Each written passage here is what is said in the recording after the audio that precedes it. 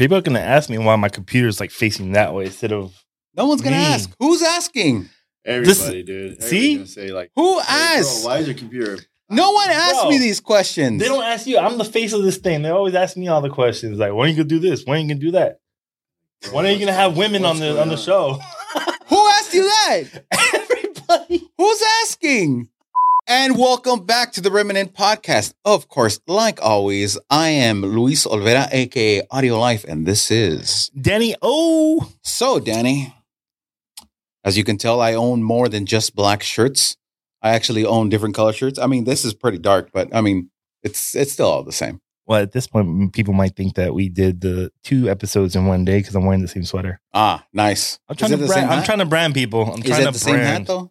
No, different hat. Okay, then yeah. Oh yeah, that's the wonderful world of video.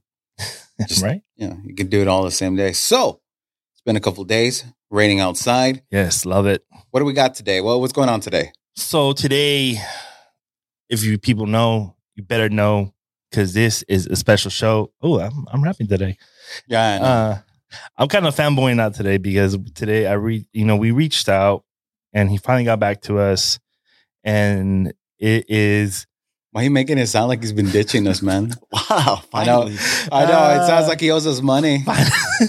This guy. I mean, it's the host of the Street Gospel, David Arevalo. Street Gospel, light up the tempo. Sword swing, killer live from the ghetto. The hood messenger, let them know hell's close. Blackberry. What's up, man? How's it going? It is a honor and a pleasure for you to come on. I like the way you said my last name. On our pokey little That's show. How you say it. No, it was good. It's just that on the show, everybody calls me Dave One. But, you said David Arevalo. I haven't heard that since it was in... Since the last time you got arrested. Since it's like my Spanish teacher or something, bro. Is that bad? No, it's good. Okay. I said I liked it. Oh, okay. Hey, except for the part, you sounded like he was ditching us. I know. Yeah. Look at you. Thanks for having me on the show, first of all. Okay. Thanks for having me on the show, man. I appreciate it. Appreciate you coming. No, I didn't put you off. Like I think you hit me up for I think it would have been last week, right? It was 2 weeks ago. 2 weeks ago. And then you were like, "Oh, we could do it this Saturday." And I'm like, "Well, yeah," because it's my schedule. No. The problem usually is with guests. It's my schedule. Okay, because I'm the one running around. All over the U.S. But he asked me right away, and I said I could do it this Saturday. I'm free. And then he goes, "Well, let me get back to you." And I guess that was the conversation. I'm usually the conflict. So wait, so you're putting me off, right? I wasn't putting you off. And then you hit me up Monday. You're like, "I'm free this Saturday." I'm like, and that's when I texted Louis. I was like, "Bro, you better be free this Saturday. I don't care what you got to do. You got to drop it all because David's coming in." Well, I can't drop it all. I still got to go to a birthday after this. Yeah, I don't. Yeah, I hate when people do that to me, bro. Yeah. It happens all the time. You get guests, and then they say, I'll get back to you, and you're like, 2 weeks, 3 weeks. Like, what is that? What's the time frame here? You're gonna get back to me by what day? Right. So I always try to tell somebody like, hey, I'll get back to you by Sunday, or hit me back up Monday. Right. I like when people do that. So again, for those that are joining us and don't know who our guest is, just in case, we got some new followers. He is the host of his own podcast called The Street Gospel and Street Gospel Podcast. I feel a little humble. I've seen a lot of the episodes and just, the production value, the quality of everything is up there. I've seen your guests and I'm like, wow, that's awesome. I actually, as we were starting this podcast off, I looked at some of your episodes and I'm like, oh, that's how you should ask that question or this or that. I kind of, I kind of grabbed some stuff, especially when we did the interview with Pastor Rob. Yeah. You've had him on before. Right. So I had to be like, okay, what don't I ask him that's already been out there? Yeah. This and that, whatever. And then we went down the deconstruction rabbit hole very quickly. And it was an amazing experience having him as our first guest versus, Knucklehead 1 and 2, just back and forth. I figure people might get tired of just seeing both of our faces only. I think that's a good thing, though, that you said, because I think I learn from other podcasters too. Yeah. You know, if I listen, I'm like, okay, I like the way he answered that. You know, he asked that question, or, you know, I think, you know, Joe Rogan, the best, right? Yes. I think he lets people answer. He lets people talk. You know, I sometimes get a bad habit of jumping in. My wife will remind me, like, "Oh, you kind of jumped in on that." Oh, good. Our wives remind us too. Your wife too. Okay. Yeah. My biggest supporter. Yeah. And my wife is the reason we have these branded cups. She's like, you can't be giving away free branding to other companies. Right. She's a big part of the podcast. So I have to listen. But I don't really go back and listen to none of my podcasts. It's rare. Uh-huh. You know, I have to go back and get some clips, right, and tell Cam to cut, you know, this part or that part of a clip to make for social media, right. But I try not to go back and listen, because I always feel like you can get better, but I feel that in the moment sometimes things feel right, and I don't want to overthink the next podcast.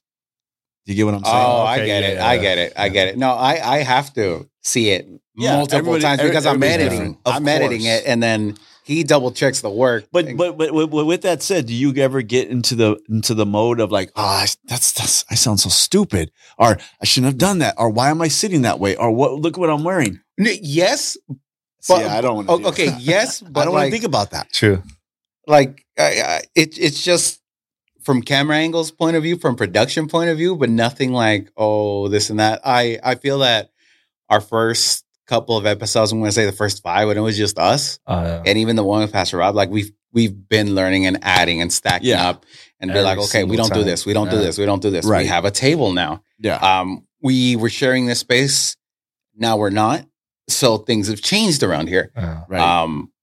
Mics and everything else, you know, they keep improving as the time goes along. But that's like the only time I really get into, let's say, my head when I'm editing or anything like that. That's about it. Like, okay, what can we improve, this and that? Right. Me sitting in this position is because I was like, oh man, it's not a fat joke, but you hide me.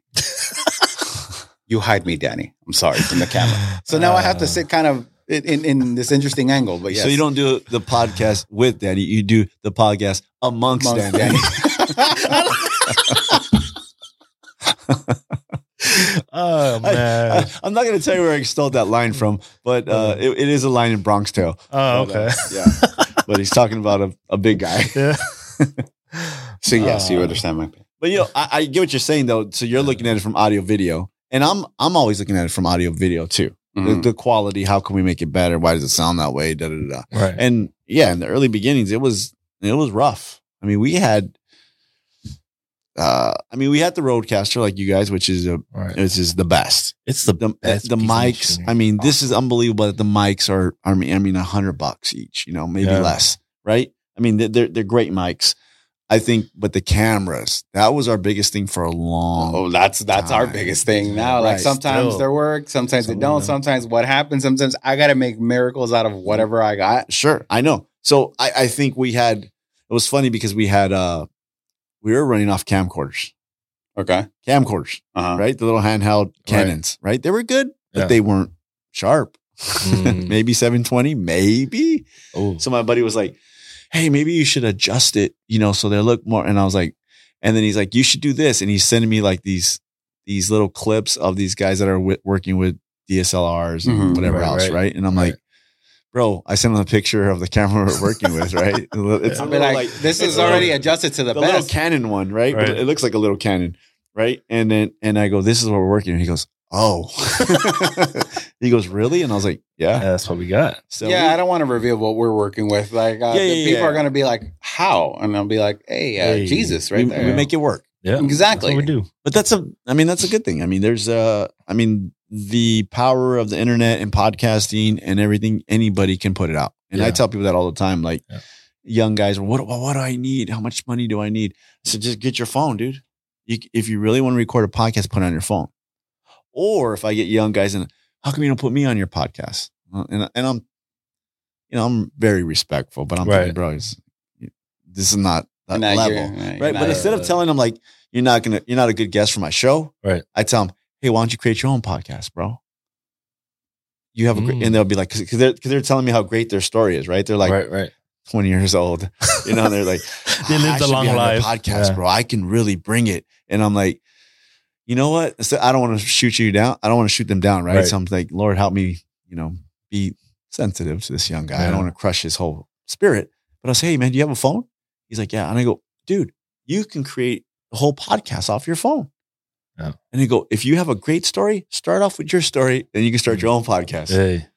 Right? Right. Might as well. And so it gets kind of a little tricky sometimes. I still have yet for someone to ask me anything like that.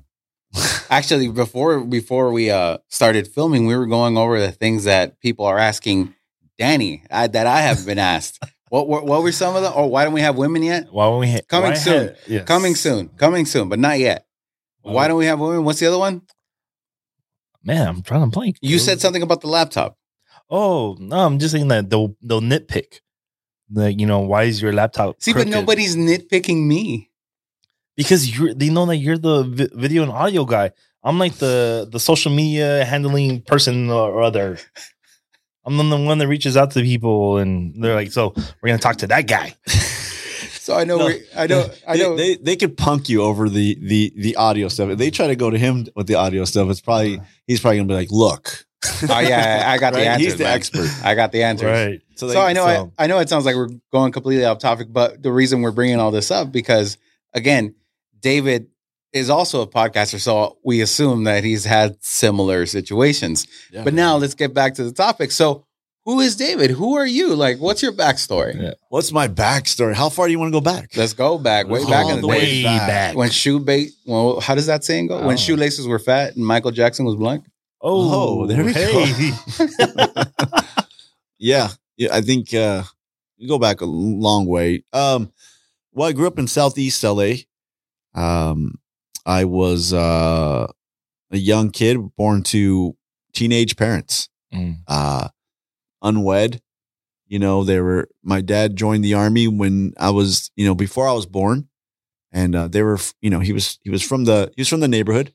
He was from the Florence area. Him and my mom, they grew up there, and they got together and they had me. My dad left the army for a year, try to, I think, get his life straight a little bit, and that didn't work. Got out of the army and, went back to, the neighborhood. Got out or kicked out?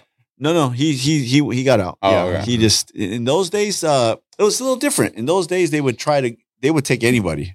Oh, okay. And so you would go and you would try to straighten out your life or get, some sort of footing on life. And right. So my dad was eccentric in that way of being from the streets and growing up rough, but he was really patriotic. So he liked that. He joined the military and then he got out, and then they raised us. We had my sister Diana. You guys know my sister.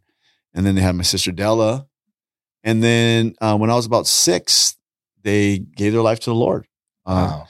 Got invited to a church and we started going. Prior to that, they would send me to church on a bus.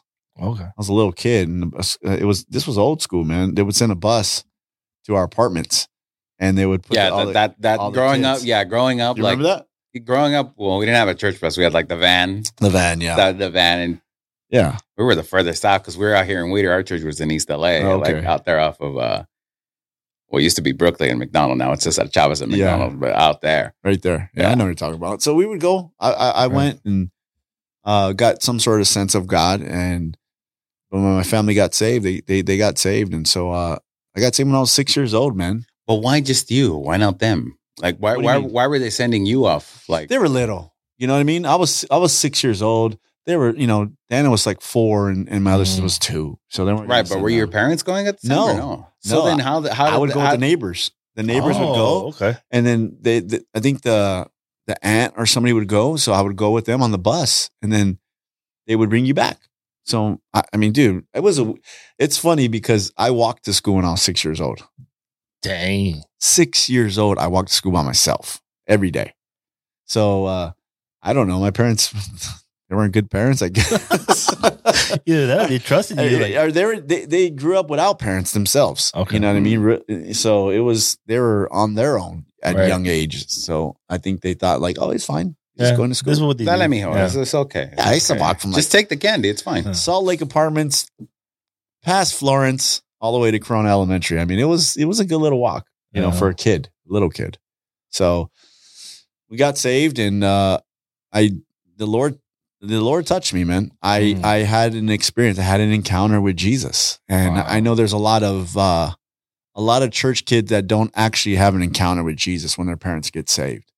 They kind of they just go to church. It's just a thing. It's just a hobby, And I've talked to many guys that've been on my podcast where they don't have an actual encounter with Jesus. They go to church, they do the Sunday school thing, their family's saved, they see God move, but they've never had an encounter. But I remember having an encounter. I remember the Holy Spirit touching me and really being saved and really feeling the Lord. And that kind of kept me, all through my youth. That's awesome. I don't think I got to experience a touch from the Holy Spirit till I was 12, 13. Yeah.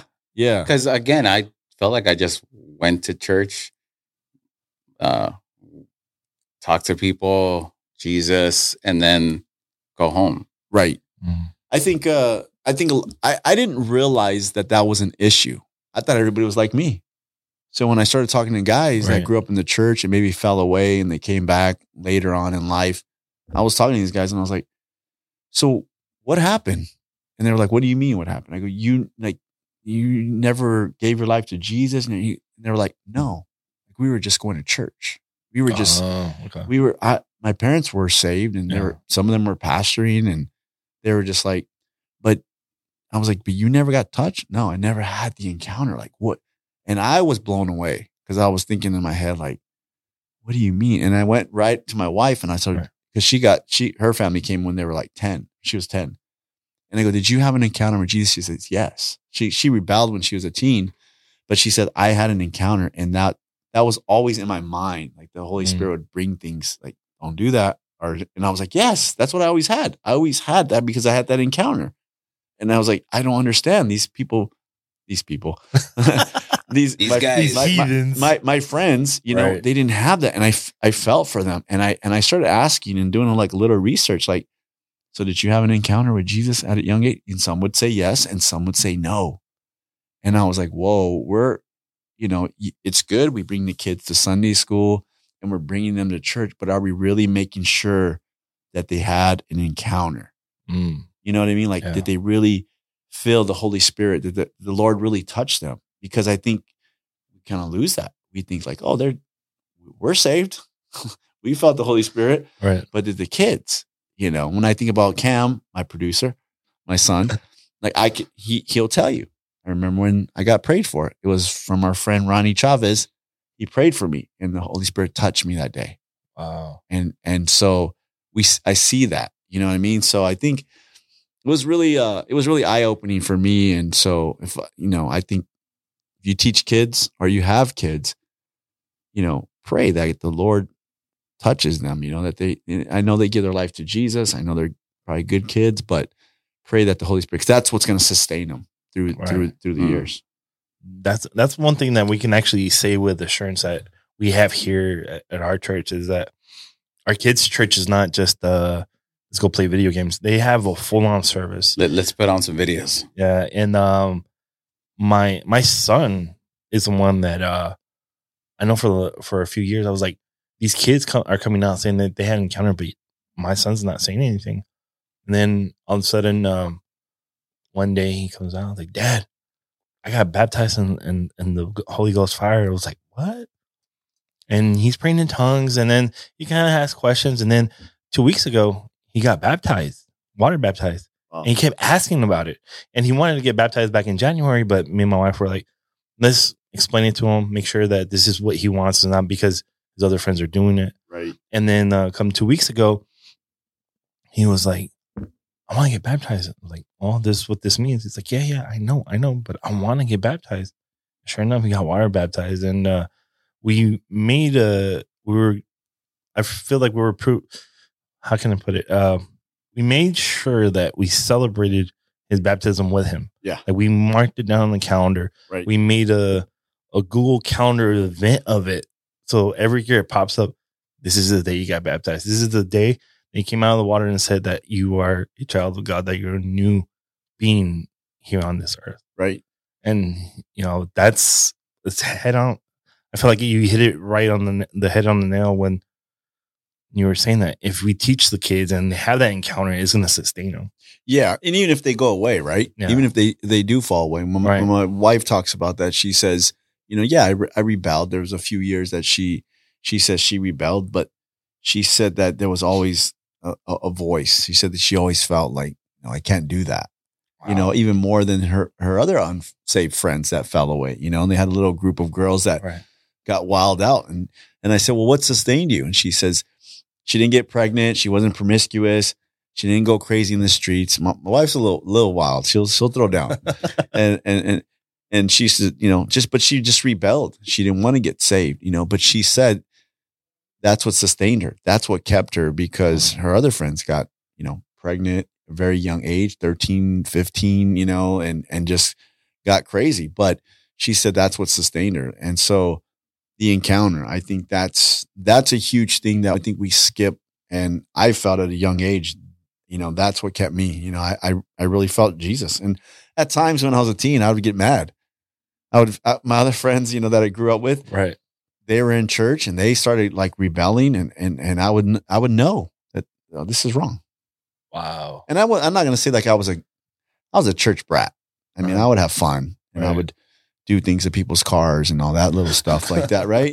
just being a typical teen, right? I don't think I ever did that. But I wasn't like a bad kid in the sense of being bad. I mean, people at church call you bad, right? There's probably kids here that they call bad. Oh, this kid's bad. Why? Because, he wet toilet paper and threw it on the bathroom, ceiling. I haven't heard of that yet. I hope I don't, man. But I mean, it's like really like we're not bad kids. We're just church brats and we're just kids. Right. And so, I would get mad because my other friends started doing more things, and partying and stuff. And I was like, nah, I don't want to go that route. And sometimes I was like, why do I get convicted every time? Like, don't do that. Like, these guys are having fun and they're okay with doing this stuff. But I would get like, I can't do it. And I made a choice, like 16, 17, like, yeah, they're going that way. I can't go that way. I have to stay over here. And it's not that I didn't battle with things or struggle when I was a teenager. Of course, like every teen, you battle with different things and you question things, but I think it's still the Holy Spirit was just kind of guiding me there. When you say you were getting upset, were you getting upset at being convicted, or you were getting upset at your? So I'm getting upset. I want to do this. Let me do this. Exactly. I'm like, wait, no, yeah. I mean, that's the truth, right? I mean, that's everybody. You want to get mad and go off on somebody like as an adult right now, right? And then the Holy Spirit tells you, hey, that's not cool. Like, I have those moments when I have to tell someone, chill out, and you're like, I want to cuss right now. I want to get pissed. Can I throw this Coke bottle at him? Come on. I want to fight this dude. Can I just punch him once? Just once. As a teen, I would be like, why can't I just rebel? Let him turn the other cheek. You know what I mean? Yeah, exactly. So I'd be like, so that's what I mean by that. Like, I wanted to, which I'm thankful I didn't, but I wanted to sin and not feel convicted. I didn't want to, I wanted to do things and it not be right. That the wrong would be right. Not, what I mean? Not the right thing to do, So in my younger years, I had those moments where I did whatever I wanted to. But let's say like a month in or a week in or something, I'd get that little, you shouldn't be doing this. Yeah. Right? Are you still going to do it? But then now you're like, you feel this the isn't conviction. Fun. This isn't fun anymore. Exactly. It's not fun. You're not able to sin and have fun and not let it bother your conscience or your inside, right? Right. You're getting convicted. I don't want to do that. It's not fun. It because after I feel guilty or convicted or whatever, you know what I mean? So yeah. Wow.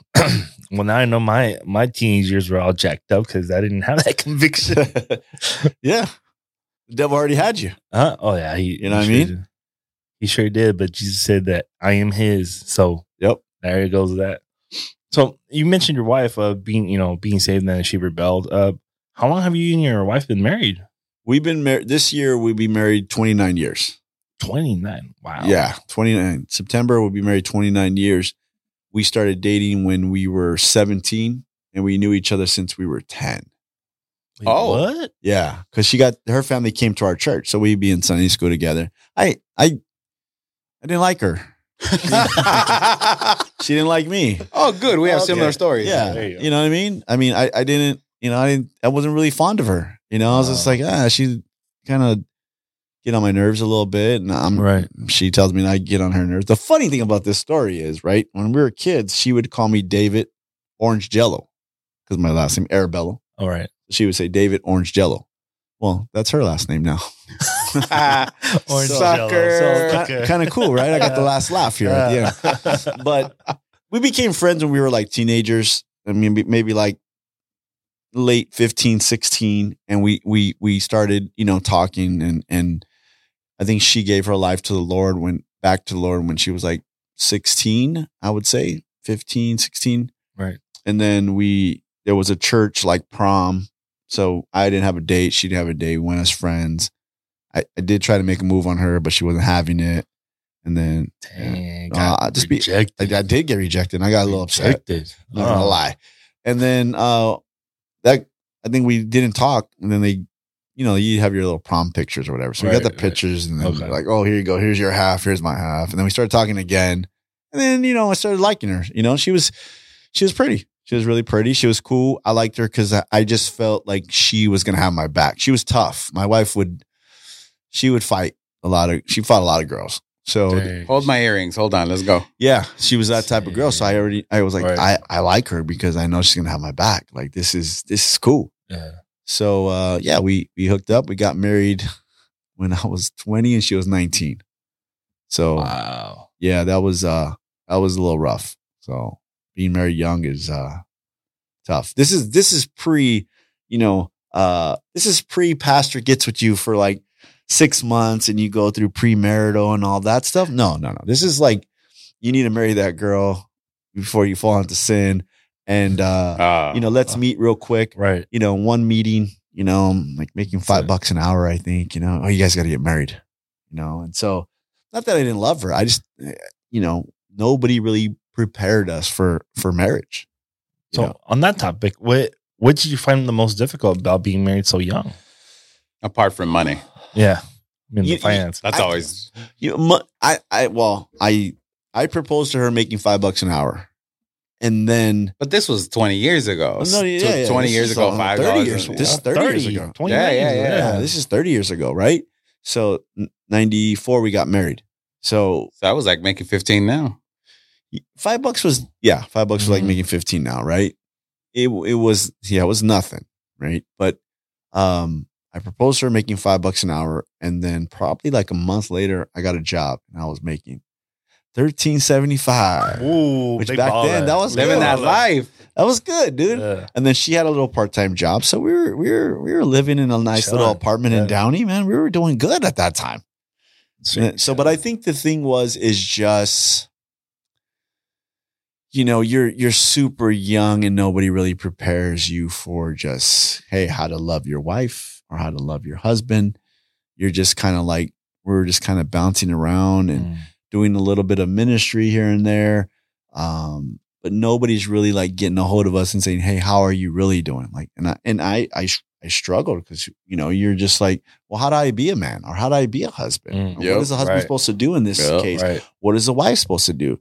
How do I react? I was prideful, guys don't want help, so it was tough. I think that was the hardest thing is just trying to balance that and just really, not knowing how to be a husband. Nobody knows, right? It's like you have a kid, nobody knows how to be a father out the gate. There's no manual. There's all kinds of variables and everybody has different ones. There's some common variables, but there's a lot of different ones. So I think it was just hard to be married young. It was just, nobody was really helping us. We finally got like in a class, got a little bit of help. And then there was a couple that reached out to us. I think we got mad one day at church and we left. At church? Yeah, we weren't arguing, but I was like, let's just go. and we just left. Okay. And a couple followed us home. So they followed us home, and I was like, and I knew the guy. He's kind of rowdy, right? And she knew them really well because her parents helped them in their marriage. Okay. So they followed us home, and I'm looking in the rear. I parked the car in front of the apartments, and I'm looking. I was like, why is this dude, Albert, Patty, following us? I get out the car, and he goes, "What's up, bro?" And he's rowdy, right? Rowdy. Albert's gangster. Did you square up? No, I didn't, because Albert was no. I'm like, he's following me home. Albert was like the president of like his gang's clique, like one of the cliques off his gang. So I was kind of he was like legit, right? So I'm like, and I knew him, but I didn't know him really good. So he's like, "What's up, bro?" And I'm like, "What's up, bro?" Like, hey. Who sent you? Your dad or what? So. My wife starts crying to Patty, and they just became our friends. They just loved us, helped us. When we had problems, came to our house and just really helped me out. He passed away last year, and I got to speak at his funeral, and I just said, hey, he really helped me in those early years, and I was very grateful. And so when we hit 10 years married, I remember calling them and saying, hey, we just hit 10 years. And then it was 20 years, and I remember calling him, and then 25 years, and I called them and said, hey, I want to just thank you guys, for helping us, right. And he passed last year, but the great friends, and we just needed somebody to just say, it's okay. You're going to make mistakes. Like everybody's been there, because I think in the church, we kind of, especially now with social media, everybody has a perfect marriage on social media or within the church.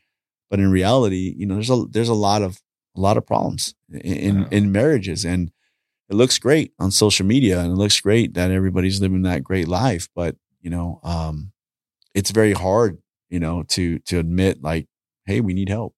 We can't do it, and now with social media, it's even highlighted more because everybody thinks like, well, how come I'm not living like that? How come we're not going out to eat every day? Why aren't we going on vacation? Why are they always looking love? Mm-hmm. And so. It's a lot, man. I don't think that happens on my social media. All I post is cats and how many cats Yvonne wants, and how many cats we just take care of outside. Yeah, that's weird. Yeah, no, yeah, it is weird. Yeah, it is weird. I don't know if anybody's like, oh yeah, I want to be like them with a whole farm outside. One Wednesday after service, there was a whole family of cats underneath one of the AC compressors. It was a Sunday night. It was a Sunday night. It was a Sunday night. He adopted all of them, or what? Yep, they sure did. They waited. You're a cat guy? Well, now I am. Oh, so your wife was a cat lady? No. So my wife is an animal lover. Okay, yeah. Okay. Animal lover. Okay. So sees. So you got to be an animal lover. An animal that's hurt, rescues it, whatever. So with those 6 baby cats, we took them to a friend who runs her own grooming shop. Right. She helped adopt basically all of them except for one. I think she does, but. Yeah, that's what we do. That's how we ended up with our cat that we have now, our doggy that we have now. And again, I don't think anybody's on social media like, oh, I want to be like them. They're just like, oh, there they go again. But you know what I'm saying, though, yeah. Right? Like everybody, and I probably would have had a hard time in those early years if there was social media. Dang, right? It would think about it, yeah. And so we just it's tough because you see a lot of young couples and they struggle, and I could tell. We go to church and I could see, like you can just feel it, right? You walk in and you're like, I know. I know there's couples that I see and we've seen in the past, and then it's like, hey, are you guys okay? Is everything cool? And it's hard. It's hard for the men to admit that. Even grown men, it's hard for them to admit that. For me, it was a long time not admitting like I need help. I don't know this. And so we see it. And it's tough because you want to help them, but they got to allow themselves to be helped. And some of those marriages are not together anymore. Like I always wondered that, like you just approach the couple like, we see you guys are jacked up, so come here. Yeah, you can't. People have to open the door. I think. You can unlock the door for them. Like, hey. You guys need anything, we're here. If we love you guys, and you guys want to go get some tacos, but you're gonna have to. They're gonna have to open up the door because I was that guy, and it's hard to admit that you need help. It really is. You can knock out the next one. Sorry, I know you're. But me and my wife, we've been married. It's been a long road. I mean, we love each other. Right. Do anything for each other. We're at a good place. We have adult children now, so it's me and my wife we go to the movies like almost every Friday and go eat dinner and hang out, and we really enjoy each other, man. So, it's a good thing, but it took a lot of work. So if you see my Instagram and it looks all good, it is all good. But guess what? It took a lot of work to get there. Hey, those Paris shots, man. You guys, I think it was for Christmas. Rome. Rome? Went to Rome. Yeah. Was it Christmas or New Year? It was for Thanksgiving. Oh. Yeah, we went to Rome. I was like, Thanksgiving. yo, that's legit. Yeah, man, that was a blast, dude. I mean, and even okay, so we talk about social media. You guys are like this, right? So I do jujitsu, and my boy Ralph, he was going to class, and I was in Rome. So the guys at the gym are like, "So with Dave, man, we saw he's in Rome." And then my boy Ralph's like, "Yeah, man, yeah, he went." And the guys are like, "Dang, bro, like Dave's balling like that or what? Like he that's got to be like $10,000 to go." Da da da da da. And so my boy Ralph laughs because he's like, "No, man, Dave's like a hustler. Like he'll find the best deal to go." Right. And it was like, I didn't pay for my kids. My kids are adults. You want to go? You pay for yourself. Okay. You know what I mean? I'll pay for the rides to and from the airport and parking, whatever, like that stuff. Yeah, that's fine. I got it. We have to pay for it anyways. But, I was like, he's telling them like, no, like Dave, that trip is like, it was like $1,000 each for me and my wife, hotel and flight. What? Yes. So it wasn't a lot. Man, screw Google. I'm going to look at you. I'm going to hit you up next time I got to go on vacation. Yeah, they're out there, man. So I was like, we went. It wasn't that much. We spent like maybe 1,000 out there. So I'm like, I saved, we saved and we went for it. But in the age of, Instagram and stuff, it looks like I'm balling, right? I mean, look good, right? I mean, I didn't say you were balling, but I was like, wow, that's dope. Throwing down Charlie Brown. Yeah, it's like, but going back to the point, it can look deceiving, and somebody can look better than they really are. And that's the same thing for like a marriage, right? Yeah, inside is they're not doing good, but they're displaying an outside of we got it all together, we're fine. And I think too many people fall into that trap.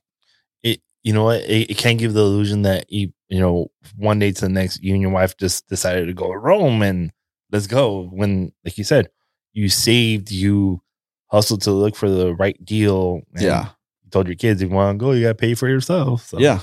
So they went with us. I think that's like the third trip. I think they paid themselves, so man, so it's cool. I mean, it's fun and it's important, you got to spend some time with your wife. So I said, well, let's go. So, but yeah, we try to make it happen at least once a year, something. That's cool.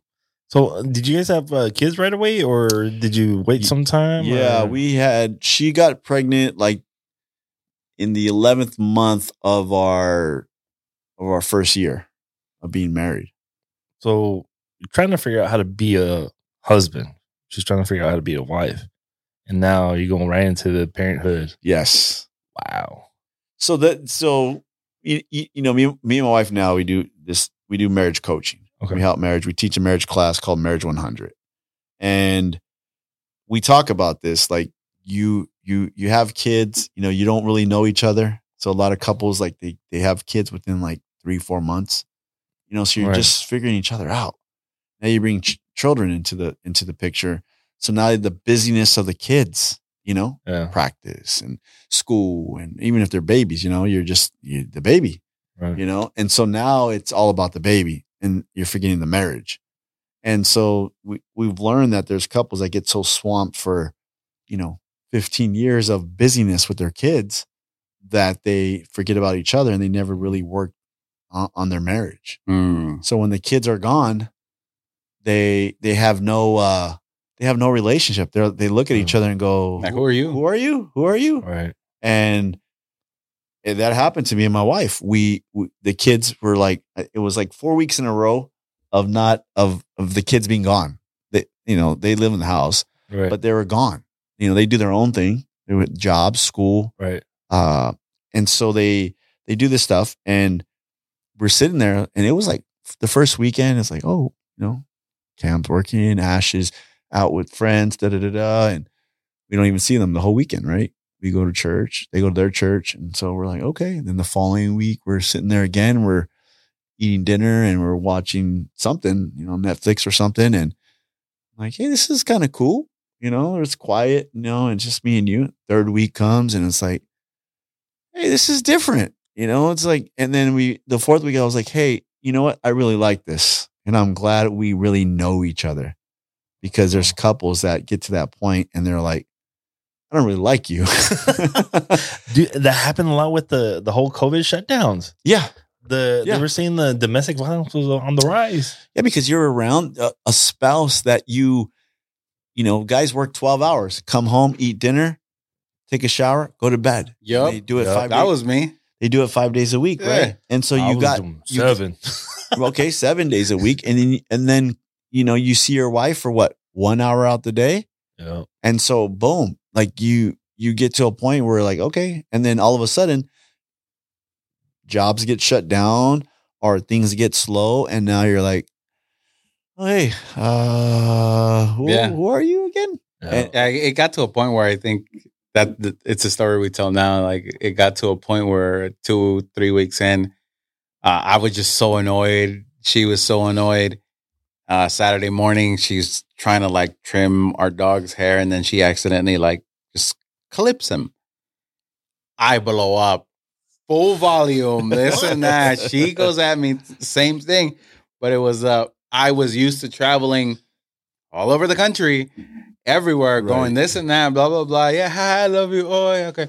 And then wake up and do it all over again. Right. All of a sudden, now you're stuck with each other. You're looking at each other like, me caes mal, like. And then she's looking at me like, you're not gonna pick up those socks, huh?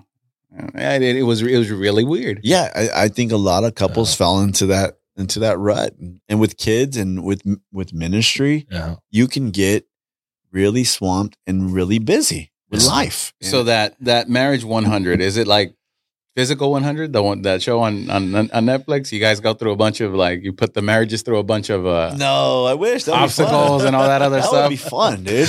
No, we call it Marriage 100 because we keep it 100. Okay. I mean, we tell people straight out, and it's the class is not for everybody. I mean, I tell them that. I mean, this class is not for everybody. We're going to keep it 100 because I think that if I don't keep it 100, then I'm doing you a disservice in your marriage. It's true. Even in premarital, coaching, we kind of go through that, and I tell the couple, hey man, listen, our job is to make sure we cover all the bases and like break you guys up.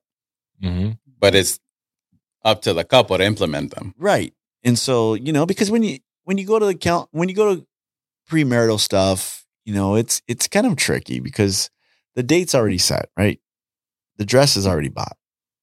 This is kind of like just like a preliminary thing that, especially church people, that they think they just have to do. Oh yeah, we got premarital counseling with our pastor, but you already have the date set in August, so it's going to happen no matter what. Whether you, and so people go to these premarital counseling. Hold on, you got me thinking. You got me really thinking. No, listen, they go to these premarital coaching things, right? And they go in there, and they don't tell the whole truth because the date's coming, because the venue deposits due.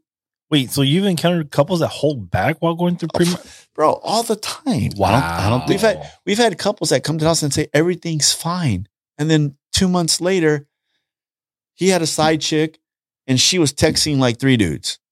Dang! Wow. So it's like, okay, so you're wasting my time, right? You're right. So, it's like I don't think we held back. I think we were in the first time we were walking in with Pastor Rob. I think we were just like, are we going to yell at each other? How much of what just happened this week is going to come out? Like we didn't know. And slowly, like we said what we needed to say, but then we're also grabbing the lessons and of course writing down notes. And we're like, oh, okay, that makes sense. Okay. Yeah, I mean, don't yell at him. Oh, okay. You got to get to those parts. You got to get to the rough parts. And sometimes people don't want to get to the rough parts, right? They don't want to talk about those things. And especially in the church, we don't want to talk about a lot of things. Sex. They don't want to talk about sex. Nobody wants, sex. I'm like, God made this for us. Like, what's the problem? They don't want to talk about, kids. They don't want to talk about baggage, like past relationships or even past marriages. And I'm thinking like, they got a divorce and let's say it was legit, right? And they get married and then they expect like, nothing's going to happen. Or they bring kids into the marriage. And have you guys talked about that? Like, who's disciplining the kids? How are you going to, wow. Are you saying that they're going to call him, dad, and she's going to, are your kids are going to call her mom? You're forcing them. That's not going to work. Have you talked about that? What rules, what standards, what are your rules in your house? And now you're bringing into one household, or now you were married and bringing this baggage. And now he's bringing this baggage, and now you both have to share that baggage. People don't talk about that. Yeah. So we try to just bring up that's good. those issues and those things because it's never. I mean, we go over like some key stuff. We kind of start slow and we do like a little intro, and then we start getting into like some realistic changes, and then we get into relationally, like how to fight fair. Because then people don't know how to fight. We're trying to fight like dudes. Because at work, it's like, shut up, punk. Right. Like, you don't know me. Yeah, and we're yelling, right? And then so we go and so we start fighting with our wife. Our voice gets louder. We get a little huffier, right? Our chest pops out. We're like, and so your wife's looking at you like, who is this dude? He's trying to punk me. Why is he treating me like a dude? So the reason why I'm laughing is because I used to be guilty and I had to change it after. I sensed that. You know what I mean? When I first walked in, I sensed that. If we're keeping it 100, you were that guy. I was that guy. No, so like the first 2 years of me and my wife's marriage, it was a multitude of things.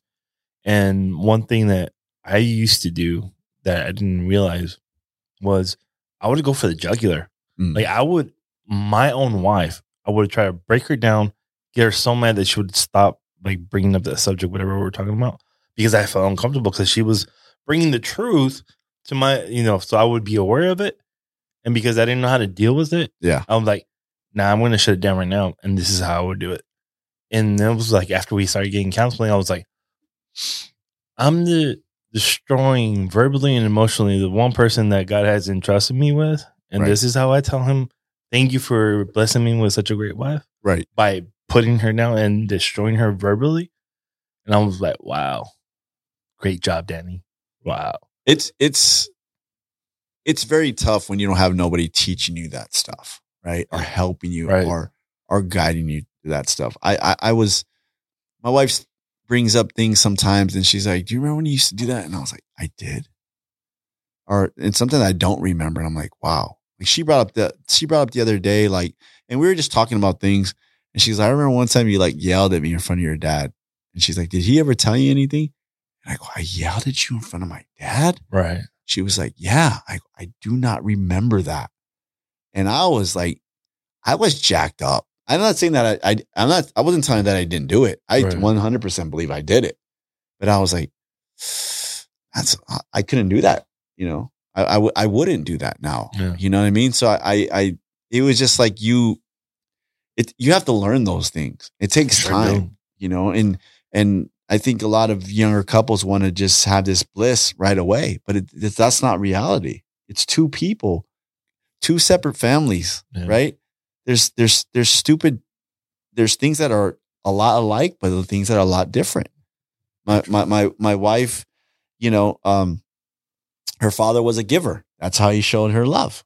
Right. Mm-hmm. So when we got married, I was more like hey, I love you. Hey, words of affirmation. Yeah. So she wants, her way of her receiving love was gifts. Right. So I would come with like a gift and it was nothing. Right. It's cheap, a DVD and maybe a flower and a card. Here you go. Right. And then it was like, not that she didn't love it or receive it, but she was like, well, that kind of like, that's it. Because that's how she received love. So trying to understand all that, I mean, you don't learn that overnight. You don't learn, how does your husband love you, or how does wife love you. You don't, those things all take time. Yeah. And you need people that are in your life to kind of guide you through it. I tell men all the time, if you don't have that, find it. Go to your church, find an older couple that you admire and ask that dude a million questions. Mm-hmm. Just ask him. You want to be like that guy? You think he has a great marriage? And let's find out if he does, right? And then you ask him a million things, right? That's what I tell guys they need to do. You know, just get in. There's no reason why you can't be a good husband. I tell the guys all the time. There's no reason. And it's never too late to be a good husband either. Because we'll get older cats, you know, that come into the class. They've been married a long time. Right. I got a little upper hand now that I'm older, right? Going to be 49. So I have a little bit of, there's guys I still go to and ask them questions about marriage and stuff, but I'm a little older now. So I got a little bit more play, but I tell guys all the time, there's no reason why you can't be a good husband. You know, I tell this story. I'll tell you guys a story. I've said it on the podcast a few times. We started the Marriage 100 class like almost 5 years ago now. And I'm sitting there and I tell my wife, you know, we're putting this class together. You know what this is going to do, right? It's going to bring up old stuff. We're probably going to fight. And we did. Yeah. And we're going to get mad, you know, and I go, but we're going to have to go get through it.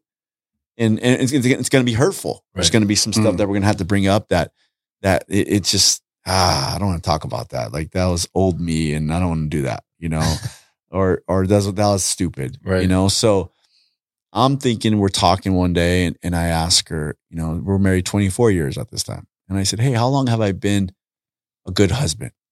And as a dude, you're thinking 23 years. Yeah. Right. We always think we're better than we really are. Right. And matter of factly, within a half second of asking that question, she said 8 years.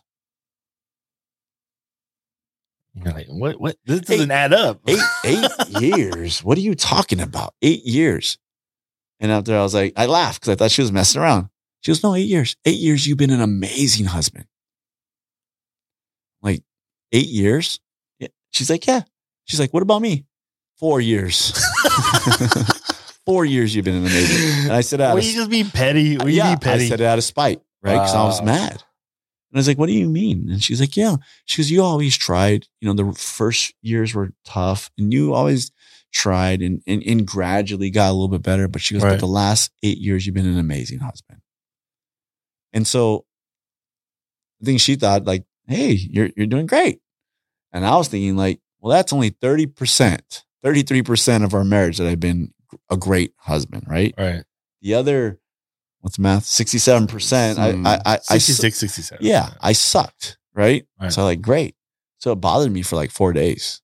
It really did. And I was just like, and I was being petty around the house, you know.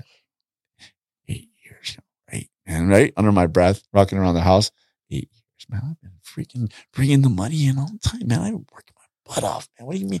Okay, I know the first few years were rough, but what the heck? I'm there for our kids. I'm being a baby. Right. Right.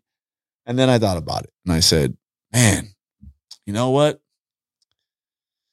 If we plan on being married for the rest of our life, that's probably another 24 years. All right. And if I'm an amazing husband for another 24 years, that'll be 32 years. 32 out of 48 years. Now, where's the percentage at? It's got to be like up in the 70s now. Right. That's pretty good. Right. And I think people don't look at the long run in their marriage. Right. And so I tell guys like, how long have you been married? 10 years. It sucks, dude. And they're like, yeah, it's been horrible. Okay. How long do you plan on being married to your wife? I guess forever. With that attitude. Right. Yeah. And I said, would you like to have a good marriage? Yeah. Okay. Well, it's going to start today. And so you can make a change, but you're going to have to do the work. Yeah. We tell that to people all the time. You're going to have to do the work. It's like anything, right? You're going to have to do the work. If you want to change, you want it to be better, both of you guys have to agree that we're going to do the work and it's going to get better. Right. But I tell them, it's never too late. You've been married 15 years and it sucked for 15 years. Okay. You plan on being married the rest of your life? Yeah. How much you think you got to live? I don't know, like 30, 40 years. Okay. So why don't you be a good husband for the next 30, 40 years and live a good life with your wife? Change. Simple. So what is the mentality behind that where like you've been married for X amount of years, say 10 years, right? Right. Now I'm like, well, then I don't have any more to learn because I've already been married for 10 years. So what are you going to teach me? Right. Like, why is there that blockage where it's like, oh, I can't learn or reinvent myself or be a better husband because this is all I got? For men, it's like anything. You know what I mean? It's the old. I mean, you guys have grandfathers, right? And dads, right? Right.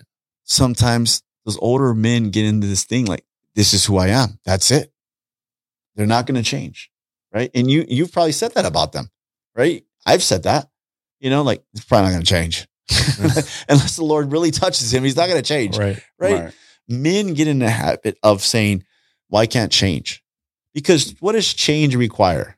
Work, effort, right? They don't want to do that. It's very hard to be a good husband. It's very hard to be a good wife. People don't want to work and make the effort. You know, before I got here today, you know what I mean? I'm like, you know, I told my wife, what do I wear? This Ruka sweater or this Carhartt? And the way I said it, she goes, what do you mean? And I go, like, this or this. And I kind of got my voice a little bit loud, right? And I said, but this or this. And I go, what is the problem? And she goes, oh, you're going to talk to me like that? And I was like, so where does the work come in right there? I got to humble myself. I mean, I got to bring my tone down. And I had to say, sorry, love. I said that wrong. Should I wear this Ruka sweatshirt I have on right now, or should I put this Carhartt on? And she goes, I like the Ruka shirt. It's okay. I go, you know what? I'm sorry. It kind of snapped on me. That is a microcosm of work, because my flesh could easily say, well, whatever. I'll just wear whatever. You're not going to help me? Fine. And just leave. Now she's mad. I'm mad. And what am I going to go home to after this podcast? But yeah, now we have to figure it out again. Just do the work. Just make the effort. Hey, I messed up. And so men don't want to work. And sometimes wives don't want to work either. They don't want to do the hard work, because doing the hard work requires something. Effort requires a little bit of pain, some suffering, right? It's hard to talk about hard stuff. I don't like to hear it how I was in my younger years as a husband. My wife says, I remember when you yelled at me in front of your dad. And I'm like, I did? My dad loved her. And I'm like, I was like, I don't want to talk about this, man. I just feel bad. But it takes, you have to suffer. You have to work. You have to get past these things to get better. People don't want to do the work. One can almost even translate that to their relationship with Jesus. Mm-hmm. Because it's like, in order to go deeper with him, in order to be used more, it's like, you have to put in the work. You have to put in that effort. Right. And there's a lot of people that just don't want to. And it's crazy because we see it every day. And look at the rewards, right? It's like anything. It's in your career. It's in this podcast, right? It takes work to show up, and it takes work to edit it, right? Right. It takes effort. How is it going to get better? It's going to take more work to get better. Mm-hmm. Yes, right? And you're like, well, what do? Well, we can sit on our laurels and use, these cameras and not get better cameras, or never get the ATEM, right? Or things that are going to be better. Right. But okay. But the thing is you got to be patient with that, right? Okay. We're going to get there. What do we need first? We need this first. Okay. In your marriage, what do I need to work on first? On my attitude. Are my replies back with you? Or we got to learn how to fight. You know what I mean? Yeah. Or we got to learn how to work this out. And so you take it step by step, and then you start figuring each other out. But then, like with your relation with Christ, seasons change. Oh yeah. Right? Yeah. Things change, and then and new challenges come. What's the new challenge? Oh, this podcast can blow up. Now we got to do what? Oh, we got to make this legit. Right. You know what I mean? We're earning money on YouTube, or we're earning money on Spotify. Now, there's a whole tax thing. Now we got to do that. You know what I mean? Yes, sir. So even with your relationship with Christ, now Christ says, okay, you got to do a little bit more now. And you're like, oh, I can't just, read one chapter and I can't just chill out and pray for 10 minutes and that's it. Oh, I have to have a good attitude when I go to church. Oh, the pastor wants to use me tomorrow. Like, what the heck? It changes. And marriage is the same way. The seasons change, right? You don't have kids anymore, or the kids are teenagers, they're doing their own thing, or, you start getting older. That's where I'm at. Me and my wife are getting, the kids are pretty much doing their own thing. We don't even see them sometimes. And then it's me and her. And now it's like, I got to go to the doctor. For what? I got to get this checked or that checked. Or I don't know, I was feeling this today. And we laugh about it because we're like, what the heck? Getting old sucks. Like this is, or we got to go to bed by 9:30 now. And I'm like, 9:30. I go, you remember I would go to bed at 11, wake up at 3:30 to go to work. And I was fine. So seasons are constantly changing. And you have to realize that things are going to change and you got to change with the circumstance. But one thing I would say that if you want to be a good husband, good wife, just remember this. This will simplify everything. Women want love, men want respect. Yeah, I see that. You guys are guys, you're married. We want respect like women want love. Think about that. We rather have our wives say, and our kids and our cats say, I respect you. That would mean more to us than if she said, I love you. But for her, it's all about love. She wants love. We want respect. And when I say respect, I'm not talking about street respect. No. I'm not saying, show me respect, fool. I'm not talking about just a respect, like a regard, like she has us up there. You know what I mean? I say that's the way it is. And that's all you got to remember. If you love your wife, just love her. And wives, if you respect your husbands, because that's what they want, you're going to be good. And if you still have a problem after that, husbands loving your wife, think of this. Your wife is God's daughter. Yep. Bottom line. Mm-hmm. Your wife's God's daughter. So when you were dating your wife and you would go visit her, the house and you had to meet the family, you were on your best behavior. I had to be. You were telling the family like you're going to do all this stuff for, even if it was a lie, right? You were going to do all this for her, right? Right. But think about this: like, she's not her dad's daughter. Ultimately, she's God's daughter. Yeah. How do I want to treat God's daughter? And if we think about the scripture that says that, to treat your wife good till your prayers are not hindered, I think like I don't want my prayers to be hindered. My connection to God is based on my relationship with my wife. Come on. Think about that. Dude, that's dope. If you think about that, my relationship, God doesn't say he's going to totally cut us off. But what he says in the word is that your prayers will be hindered. So to me, it's like I'm yelling over this hedge, right? And I'm telling, how come you're not hearing my prayer? Right. And he's saying, because I told you, you're not treating your wife good. How could I answer this prayer for you? How could I really, this connection is distorted. This connection is blocked. This connection is bad because you're not treating your wife good. So when guys say, my relationship with God's fine, it's just my wife's not good. Then your relationship with God is not fine? It can't be, right? How could that be? Love God, love people. Well, your wife's part of the people. So you're not following that commandment right off the bat. So love your wife. Treat her good. As the man of the house, you set the tone. The covering is Jesus over all of us. The man over the wife over the kids.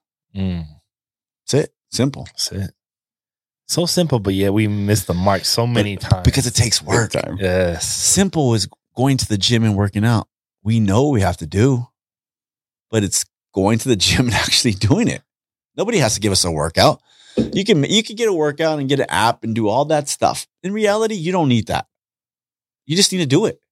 Same thing with marriage. You just need to do it. Nike, just do it. Just do it. Just do it. Nike was onto something when they came out with that slogan. Mm-hmm. Jeez. Pretty good. It was a pretty good little marketing campaign. Right? Yeah. So. Yeah, it was and so I know that your dad was a pastor. I know your dad got, your parents got. He wasn't a pastor. He wasn't? He wasn't a pastor. Yeah. He wasn't a pastor. So, yeah. I was the misconception that he was a pastor. No. So my dad was a disciple maker. Ooh. That's what my dad was. He knew how to disciple men. My dad was lucky. He was discipled by some great guys coming up the ranks. My dad learned some hard lessons. Right. He never gave up. he persevered, and he created some great men of God. I mean, God really used my dad to create some great men of God. I should say that. There's guys that are out there that are pastoring churches that they shouldn't be pastoring churches. No. Oh. They're out there. Well, there are those guys too, but they're he helped men and he had a passion for men to see them do good. So he was, I'm sorry to cut you off, but so he was pastoring without having the title of a pastor. Because right now, the way you're putting it, he was there for. Well, I would say this. I think men in the church, you can make a greater impact by being a disciple maker than your actual pastor can. Believe it or not. If your pastor's not discipling men, right, and just being a pastor, I get it. It's busy, a lot of people. He's not going to be able to talk to everybody, right? Right. We need some good men in the church, but you almost could be more effective as, let's say a marriage coach or a disciple maker or a Bible study leader than the actual pastor.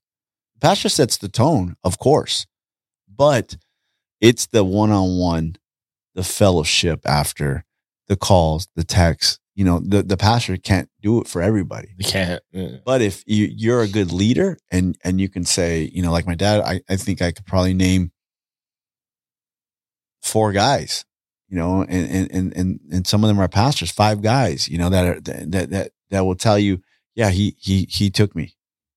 And, there's the Pastor Mark right here in Whittier. He tells me, he goes, I disciple men the way your dad discipled me. And I was like, whoa. And I was thinking like, thank you for telling me that. 'Cause that makes me feel proud, man. That's awesome. He goes, yeah, he taught me this way. And that's the way I still do it for my guys today. He's been pastoring for like 25 years. And I'm like, dang, when I go to Vegas, Pastor Art's out there and same thing. He has young guys that, that he pastors and disciples, and they'll tell you like, oh, he talks about your dad all the time. Wow. This is the way your dad showed him.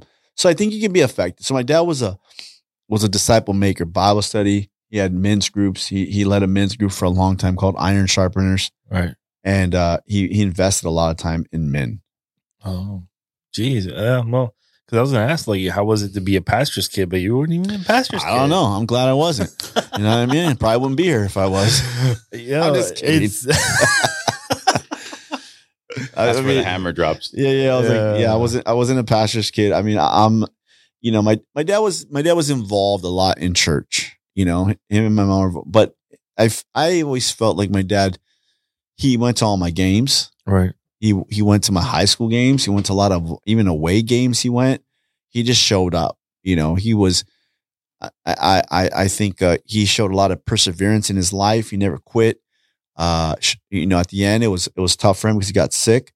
But he even through that, he persevered and still led things and still spoke. And so,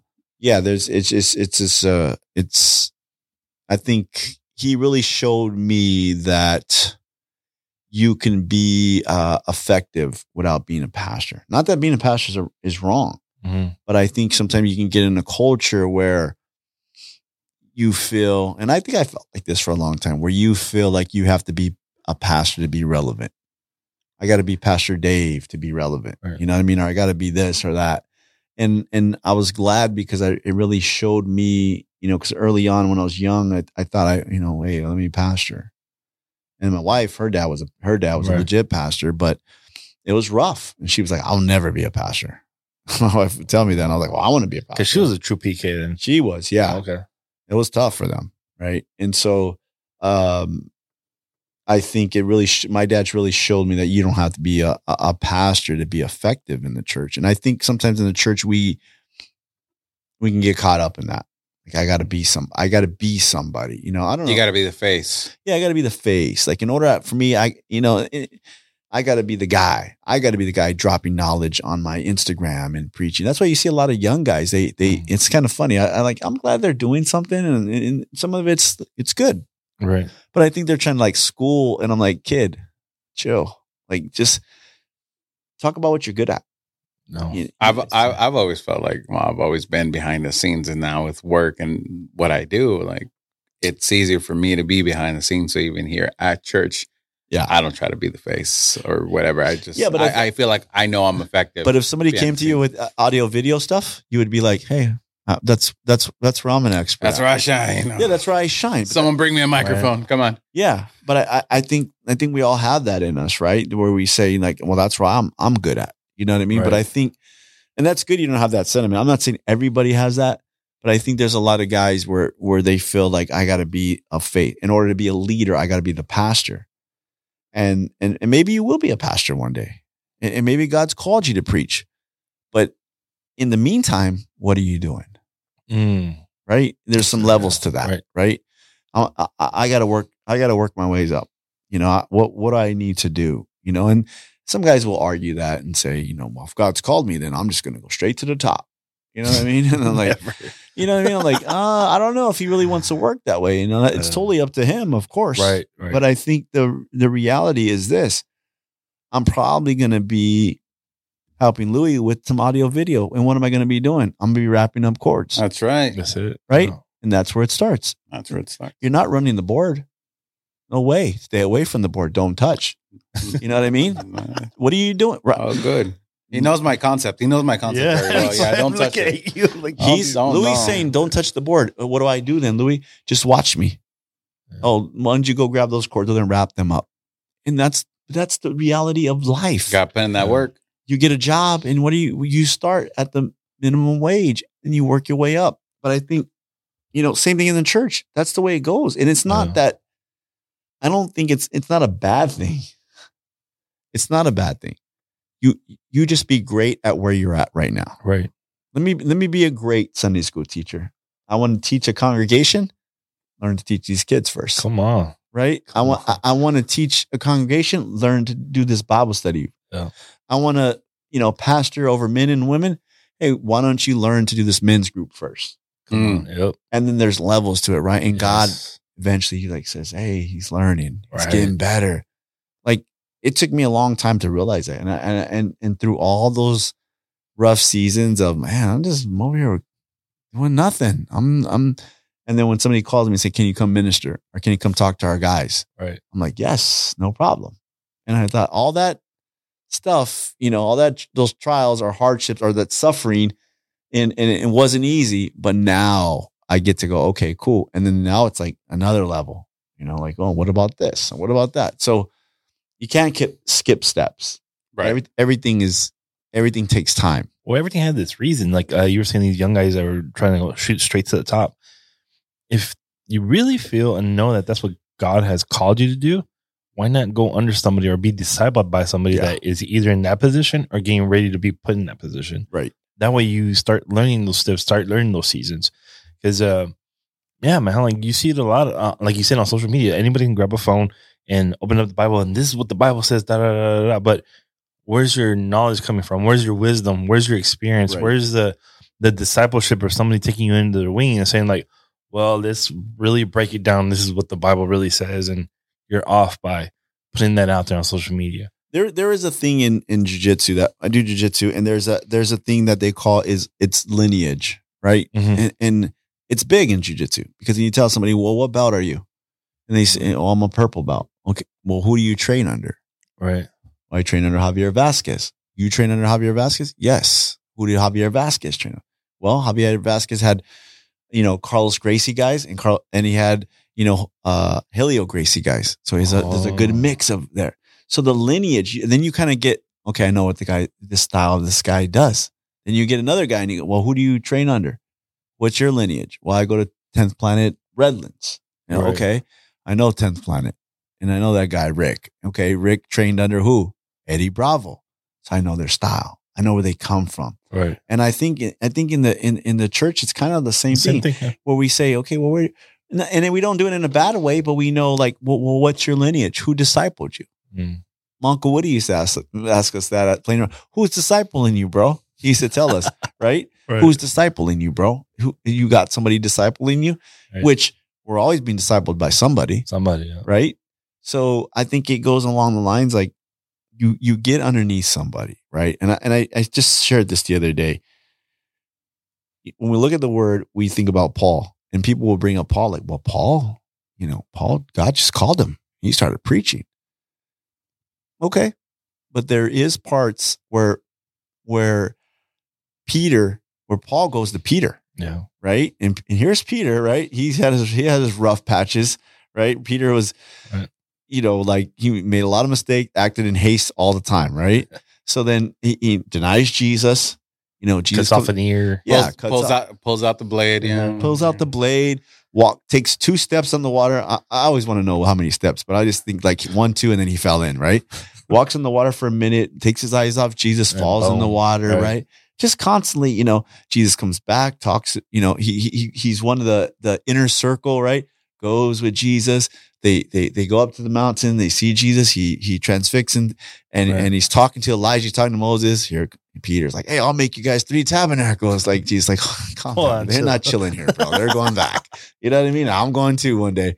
So he's making all these mistakes. He denies Jesus 3 times. Right.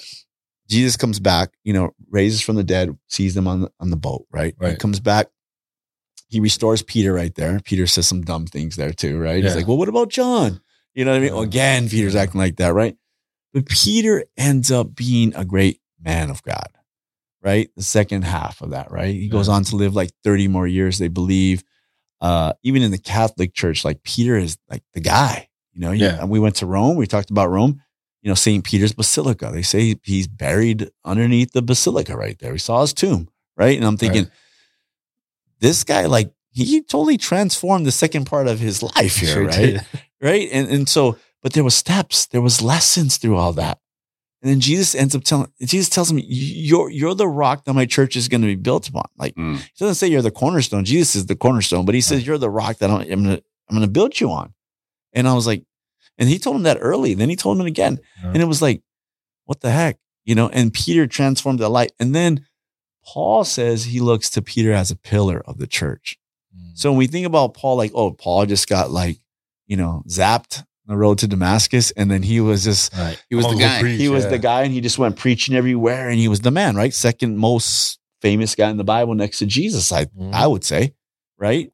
But no, Paul gives Peter props. Like he says that he went and spent time with him, and he said that he was one of the pillars. So when I think about that, I was like, man, there's levels to this. There's things to this. Like Peter, over that first 30 years of his life, hey, he made some mistakes, but in that process, you can be called, because Peter was called. Yeah. First, one of the first disciples to be called. Every time Jesus mentions his disciples, like Peter's like the first name. Yeah. Right. He's like, he's in the inner circle. We know that with James and John, he's like right there. So Peter was the guy, but it was levels, and Jesus was constantly teaching him. And Jesus, like, I can just imagine, like, here you go again. Here we go again, Peter. You're going to deny me. No, I'm not, Lord. Even when Jesus tells him, hey, I'm going to die on a cross. That's it. They're going to crucify me. Right. Who, Lord? They're not. Get thee behind me, Satan. He's getting rebuked by Jesus.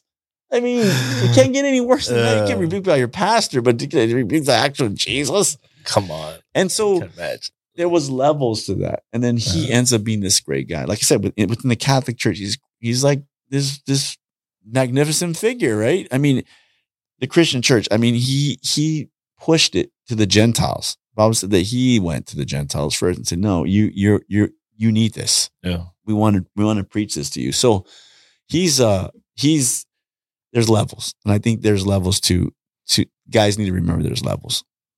I think that's where we forget sometimes. Like, we just want to jump into it and forget that we have to learn every step of the way, move it level by level, and take on this whole persona or responsibility that we have no clue on how to do it.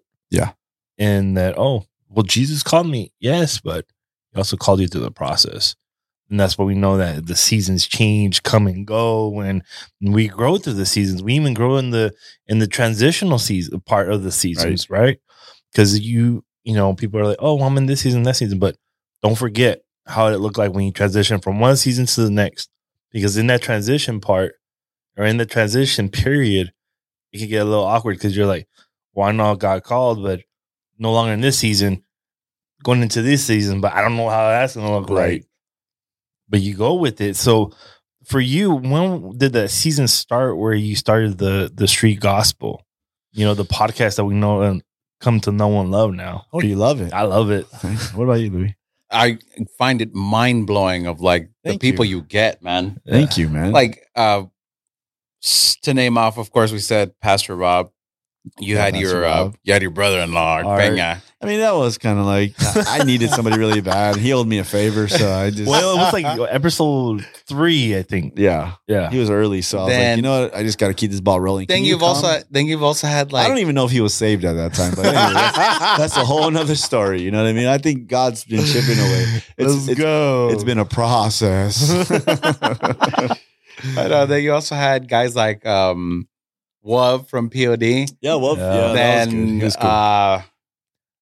Pastor Jay Halsep. Right. Pastor and then Jay. Infamous Mike Servin. Yeah. I had Jesus Mike. Christ! Yeah, I had Mike Servin, man. That was hey, you know what? Mike's a good dude. Yeah. He's very sincere and he's legit. Yeah, he's eccentric, and people don't.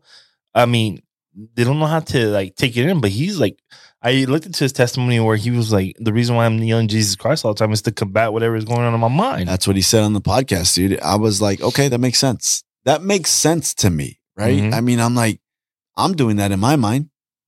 You know what I mean? Let's be honest. Right. A thought comes in my mind. Something comes up, and I'm like, puke that in Jesus' name. Like, no, stop. Right. That's not right. Right. But he just is verbal with it. Jesus Christ. You know what I mean? I mean, I don't know how many times he says that a day. Maybe something's bad happening like 10 times, 30 times a day. Like, dude, what's going on? I heard another interview where he was talking about he got jumped and then he felt like he's like, I could have squared up and this and that, but he's like, I felt God telling me, don't. Yeah. And then he's like, he got jumped. And then when they were like, someone like came and like separated and then he immediately got up and was like, hey, I love you guys. Like, Jesus Christ, I'm praying for you. And then one of them was like, well, then pray for us. Like after even that situation, and you're like, ooh. Bro, I got a lot of flack for that podcast. What? Yeah. Why? I'm gonna tell you like this. Those clips went viral. If you go look how many, there's one on there that I think was like 260,000 of him talking. And there's 1 million comments on that thing. And not 1 million, but there's a lot. And a lot of people are like, oh, this guy, this guy, that. Oh, this guy's a joke. Or this guy, is living off the gospel. And there was a time when I replied back because I was like, no, like this guy, he lives a very humble life. This guy's legit. Yeah. And then when I go listen to the whole podcast, not just this clip, and you're going to see, because a lot of people are like, I thought he was kind of like just like a joke, like just, like. I didn't understand it because the first time I saw him pop up was Chris Brown. No. Chris Brown reposted that video of him pop locking with the red sweater on and the Bible and everything. Is that what you're talking about? No. He was at a church. That's the first time I saw him. That's the first time I seen him too. When and I just started discipling with Pastor Rob. This is 2019, and I was like, Pastor Rob, look at this, and he was like, "What's wrong with it?" I'm like, "He's pop locking," and he's like, "But what if that's how God's using him? Like, you don't know what his walk with Christ is." So I was like, but he's like, it doesn't all look the same. Yeah. And I was like, oh. Yeah, I remember when I first saw him, he was so the connection I had towards him was the pastor's wife at the church I was going to. That was her parents' church where I first saw him like pop up or whatever up in like NorCal. Yeah. And I was like, oh. And then looking in through interviews and podcasts, I'm like, oh, I see who he is. Yeah. And because if you just see a clip, you just see part of the picture. Right. You don't see the full canvas. And it went, it kept going. It was like 3 months and I would get like hundreds of likes a day on that video. So I was just letting it roll. But I would go and sometimes people would say, this is a joke, this is that. And I would answer back and I'd be like, listen to the podcast. Like this guy lives a very humble life. This guy's legit. And there was one guy in particular, like went really hard and we were going back and forth and then I messaged him. Like in the comments you guys were going to make it? Wow. So I messaged the guy And then I followed him on my personal, and he followed back, and he apologized. And I said, hey, he goes, I thought this was a joke. I thought he was a joke. And I said, nah, this guy is legit, dude. Right. Like, listen, like, he's like, I'm not religious. I know about God, but I'm not. And I said, okay, that's cool, man. I go, but he's legit, bro. I'm telling you. And me and that guy ended up becoming friends. And so, but there was people that were just really hard on Mike. And I was just thinking, like, why can't he be used like this? What is the problem? What is so bad? Realistically, what is so bad about what he's doing? He walks around, he screams Jesus' name, he preaches to everybody. Yeah. He prays for all kinds of people. He baptizes people. I don't know. And I'm just thinking in my head, like, what's so wrong about that? A few years ago when I came across him and started following him because, thank God Pastor Rob corrected me real quick. So I'm like, let me look into this guy. Yeah. Let me see his walk. Educated. I got educated real quick. But it's hard to get a little, a little. Especially because, again, depending what background you yourself are from, you're like, oh no, that's not Christ-like. Because when I first seen him, I go, oh, I've seen guys like this in church all the time. You know what I mean? Like, I can name like 10 different dudes. And I would always hype the name, but I would always mock them. Not mock them, but like I would like what's the right word here? I would as a kid I would see them in church and then I would do them. Like, you impersonate. I would impersonate them. That's the right word. So I would impersonate people from church, and we would laugh because it was like, oh, we've seen guys like this, right? And they become saved and they're cool. But I think it's very easy to be like really judgmental on that. Yeah, because you just see him as eccentric, and then you're like, oh, okay, cool. Oh, he's making money off the church, and I'm just like, bro, the guy lives a really humble life. You follow his Instagram, you can tell. Which I do, and he did this whole road trip, and he would stop by because he was had different speaking engagements, and he would pray for people on the street, and oh, do you want to get baptized? Take them back to either the hotel pool or even the hotel room bathtub and baptize people in water. Yeah. And I'm like, wow, this guy is like, he's legit. Like I had a really good sense of him, and I felt like, I think sometimes as believers, we get too caught up in the discernment thing. We got to be discerning, bro. And sometimes that's a good thing. Mm-hmm. It is a good thing, but sometimes people don't have the spirit of discernment and they want to discern. It's a cop out. Yes, it is a cop out. It's like, this is more than discerning. You're judging. Spirit of discernment is coming from a good place. Spirit of discernment is saying, I'm giving money to this church. The church doesn't have electricity, but the pastor's driving a Mercedes. That's a good spirit of discernment saying, yeah, that's not a good, that's probably not, your money's probably not being used right. I have a spirit of discernment. This pastor kind of treats his wife bad. Yeah. Maybe we shouldn't go to that church, or maybe we shouldn't ask them for marriage advice. Right. And there's some stuff that goes a little bit beyond that. Right. I get it. But sometimes we get so caught up in the spirit of discernment that we miss out on a guy like Mike. And when he came, like, that was like the first interview where he wasn't too hyped, and I got to ask him some really serious questions. Right. And then people were like, I thought this guy was a joke, but I watched the podcast and he was great. Yeah. And I said, yeah, even after he prayed for my kids, hey, Mike, can you pray for the kids? Just lift them up right now. And he prayed for them. And it was legit prayer, man. It wasn't like, like religious, or it wasn't like, I really felt like, man, this is from the heart. This is Holy Ghost right here. So yeah, man, I think God's going to use people the way he feels. Right. And he's going to take the foolish things of this world that we think's foolish, right? To find the why. Yes. And so I'm like, this is what the word says. Why are you thinking this is dumb? Yeah. God said he was going to do this, man. And it's just like, I don't get it. Like, this is good, So, yeah. So, I mean, aside from Mike, what are some of the guests that you've had that you feel stand out, or certain memories that stand out? Yeah, there's we've had on people that that when guests come to the podcast, I always ask them, is there something you don't want to talk about? All right. And I'm not a Roy Firestone type of guy. Do you remember that movie with Tom Cruise and Cuba Gooding? Jerry Maguire. Yeah. Okay, remember the guy that makes Cuba Gooding's character cry? He's interviewing Cuba Gooding, and it's Roy Firestone. He's a legit sports reporter, interviewer, whatever you want to call him. Right. And then Cuba makes the thing like he tells him, "Hey Roy, you're not going to make me cry. You're not going to make me cry." And then Roy keeps talking, and then Cuba's crying. You know what I mean?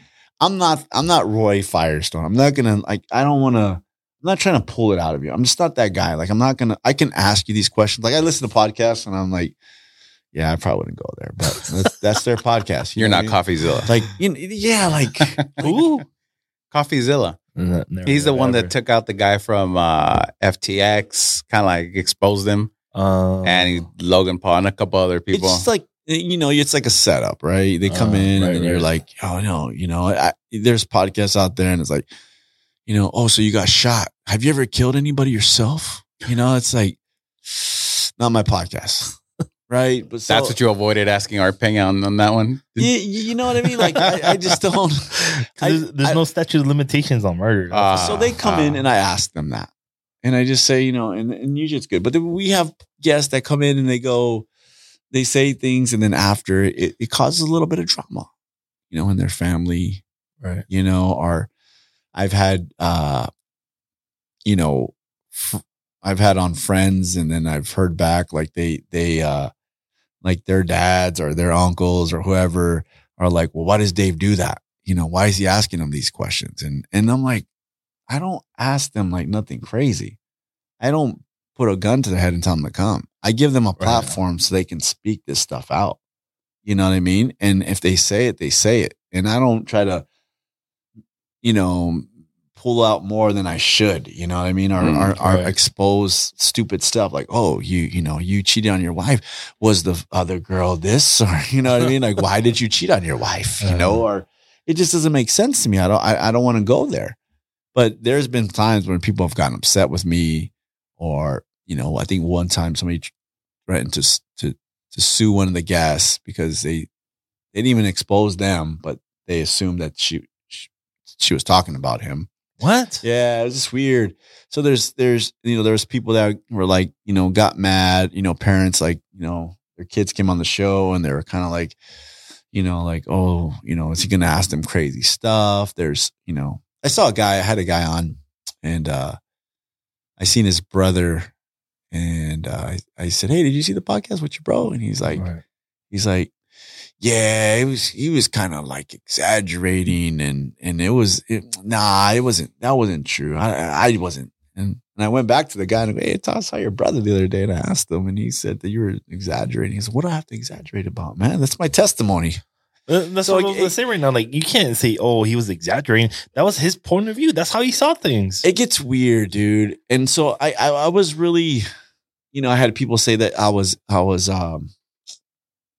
exploiting them and and it was just like, I was like, really? And then I got a little bit wigged out by it. I was like, am I? Is this exploiting people's stories? Is it their testimonies? And I was like, no, these people have told some of these stories in church on their own, or they've told this story. I'm not saying, I might, direct the question a different way or go a little bit deeper on one end or somewhere else they've never been, but I don't try to like exploit it and make it like this drama thing or for likes or for, views or subscriptions, whatever you want to call it. But it gets weird sometimes. It does. And it's unfortunate, but I've learned like I'm the host. Right. You're the guest. We're going to take it where you want to go. It's true. And that's it. If you don't want to take it there, then we won't go there. And so it's up to them. And so it gets, sometimes it gets weird. So we haven't had any situations where it gets weird. We have had two guests that situations arose either because of the podcast. Well, mostly because of the podcast. Not that they said anything offensive or anything like that, but situations arose. But what we found uplifting, both us to them and them to us, was, wow, okay, I hope now these clips go viral. And you're like, oh, That's a crazy attitude to take. Great. Yeah. And I'm like, okay, good. Like, I feel like whatever we did here as a collective is uplifting to them and uplifting to us. Right. And to whoever gets to hear this. Like, we've also have had comments of some of our guests. Literally, I think you showed it to you, texted to me, right? You saw a screenshot, said, dude, I am going through the exact same situation. Right. And there's more of those than the other ones, right? I mean, there's more positive in this podcast. To me, me too. There's more positive in the podcast than there are negative. And to me, I'm like, even if this guest went through a small situation because of our episode, that person, that comment with that comment, it could have been all of that could have been just for that person, right? And that's amazing. Yeah, it gets weird. It does get weird because I had other guests and they didn't even repost the podcast. They said they didn't like it, you know. And I was like, oh, okay. I thought it was great, you know. I was like, everybody that I talked to said they loved it. And they were like, nah, they just didn't like the way they came off.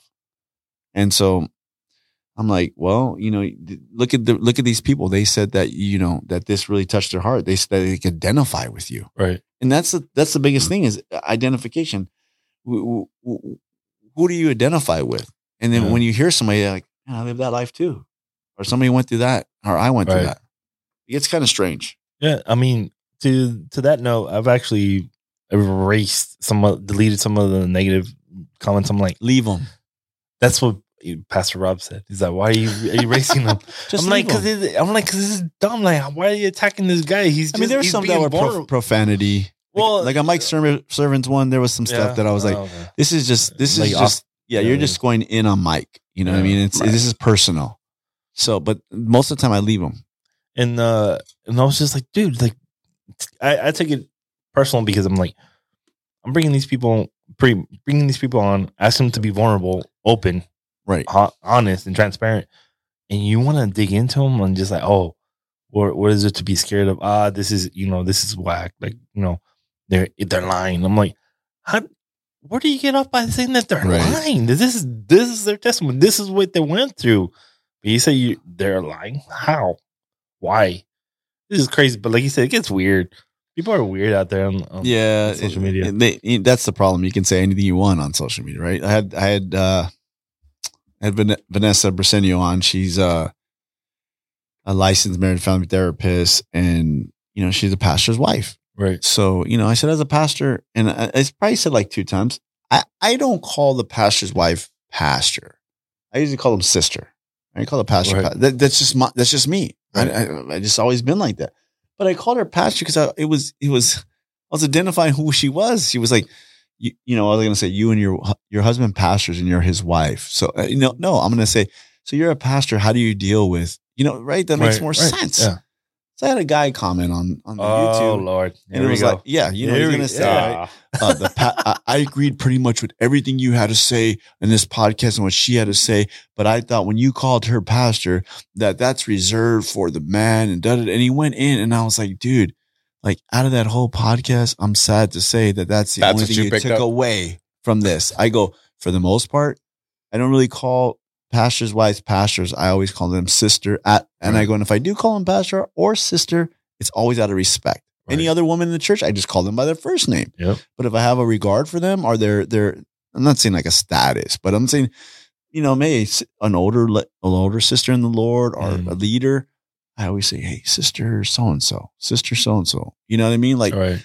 So dude, like, well, you're tripping off. It was a 2-hour podcast and that's what you're mad because I called her pastor twice. And it was in reference to her and her husband pastoring a church, bro.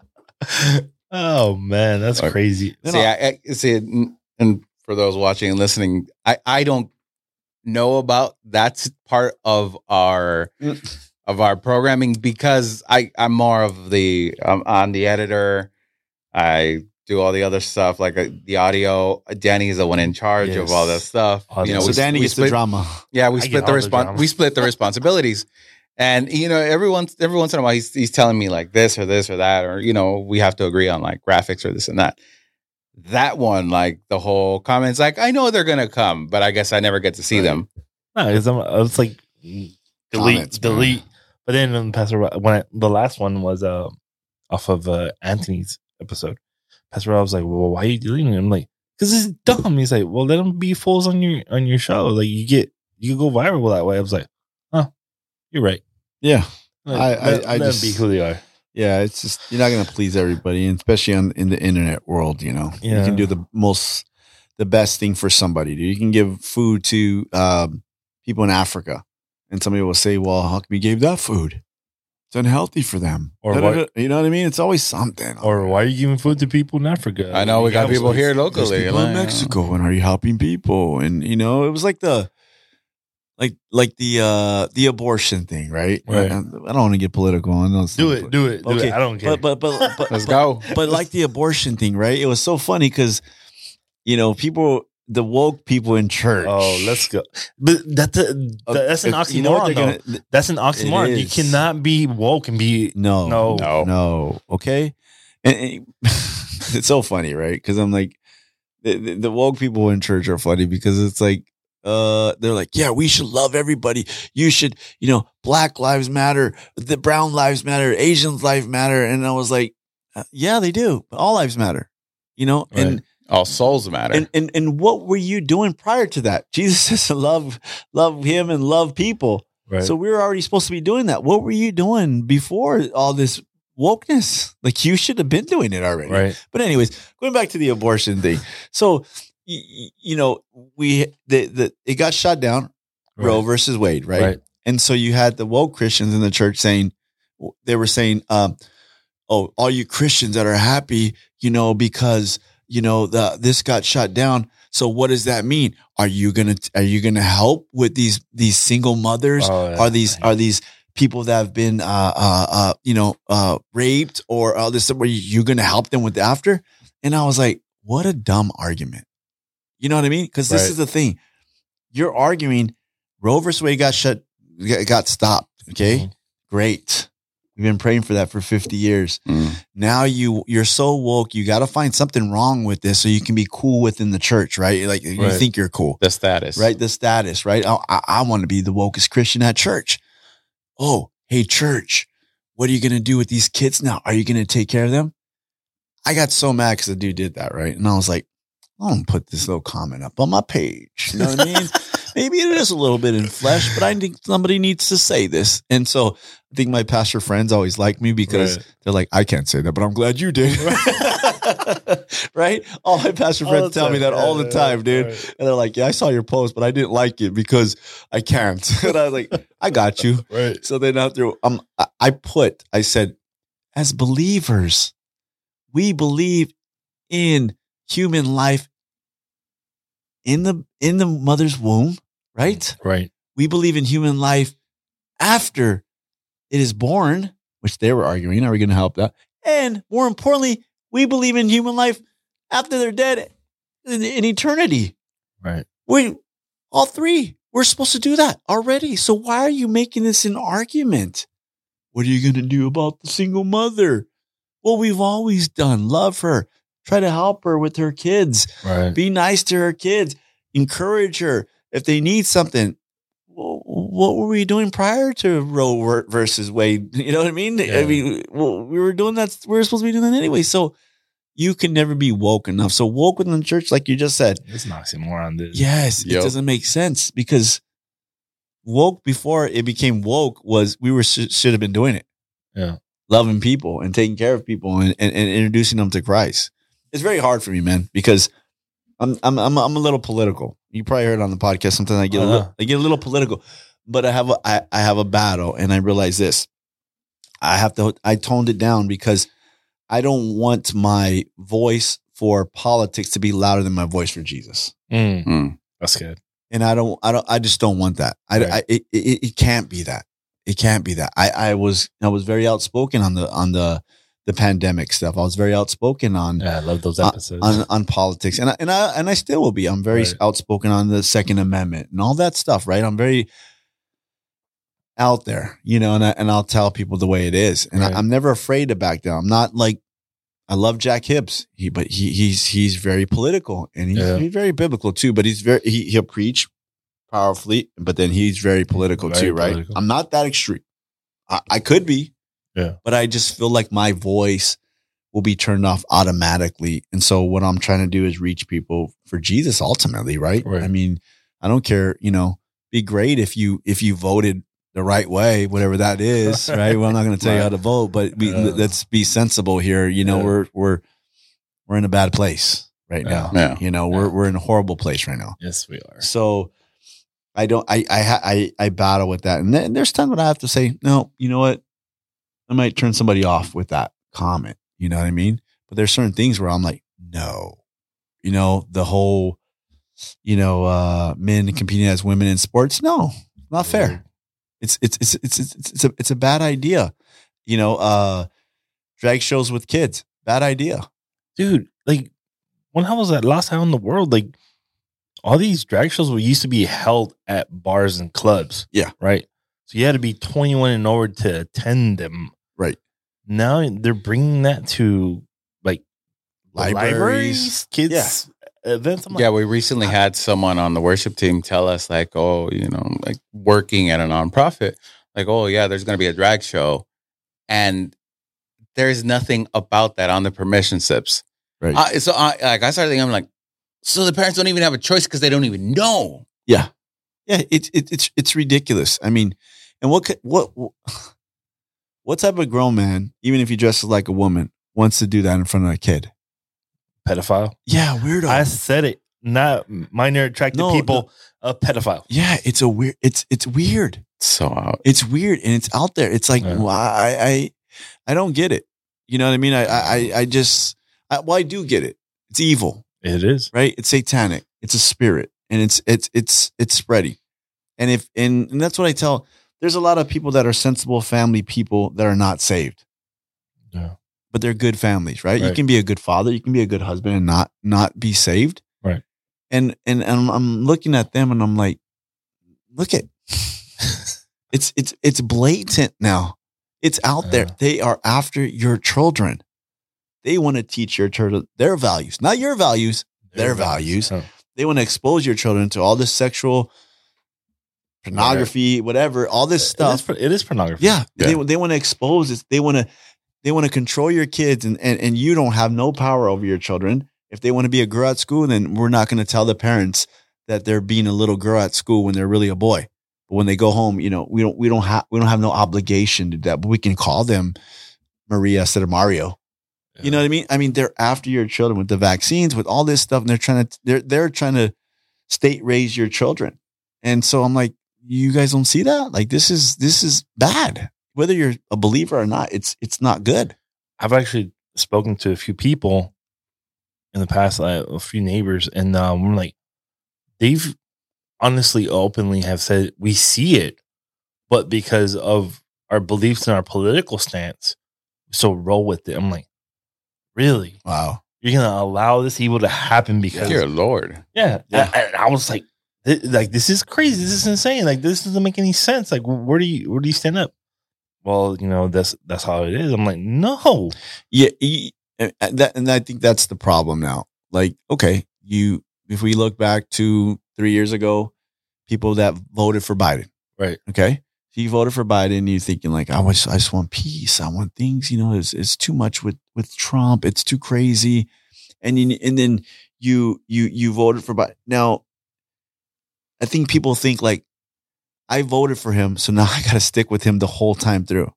And it's like, no, that was a bad choice. Like, you have to admit that now.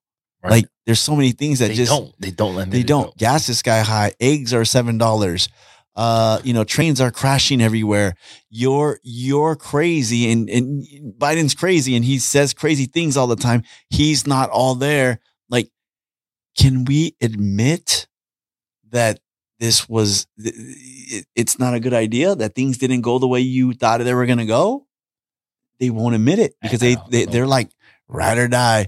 If gas goes to $20, and that's just the way. Yeah. And it's like, no, like that's dumb. Yeah. Like you gotta say, I made a mistake. I respect people that say that was a mistake. Like that was dumb. That was stupid. I shouldn't have done it that way. I shouldn't have voted that way. That was my bad. I thought it was going to be a good thing, and it was bad. And I'm not saying that Trump's the answer or nothing like that. I don't know, But what I am saying, well, I do know it was the answer. we all know that was the answer. I mean, it was a bad move. And I think the crazy thing is we knew it right away. Within the first year, you're like, yeah, this is not going good. Something else is going wrong. Like, right. Everything bad is happening. And so, yeah, but now nobody's going to listen to this podcast because they started talking about politics when I want to talk about Jesus. No, I think, I mean, I didn't even get invited to like family weddings because, of COVID and politics at that time. It was just really, I have a really good friend, and hopefully we could get back on the same page here, but he's not saved. He was saved at one time, and then we were like good friends through high school. He was in my wedding and everything, and we lost contact because he moved, and then before the social media and stuff, and I went looking for him one day, and I just happened to pass by the last place I saw him. I seen him. He was visiting his family. That's crazy. Lived there. Yeah, he was sitting out in the driveway. We reconnected, and I tell this story because I love the guy, and I witnessed him, and I shared the love of Jesus to him, and I thought I was being a good representation. And one day he asked me about my politics. Oh. And and I tried to be cool about it. And I said, Rob, the bottom line is just Jesus, man. That's it. There's some things that I do. There's some values that align a certain way. And he's like, oh no, I already know who you're voting for. And he went in, and I was like, Rob, we're good friends, man. You're in my wedding. I love you, bro. You're like my brother. No, kept going. And then we stopped. And then I said, hey man, let's just leave it at that. 2 weeks later, called me again, started going in on me again. And it was like, and the hard part now is I haven't talked to him for a while. It's to not call him and say, I told you. That's not Christ-like. Things are all bad. You know the mask that you're a pussy for? It didn't work. Here's the study. You know that they said recently that it did come from Wuhan lab. You know what I mean? It's like all these things that you were so adamant and wanted to break up our friendship. Like, because I went to the point of, Rob, let's just agree to disagree, bro.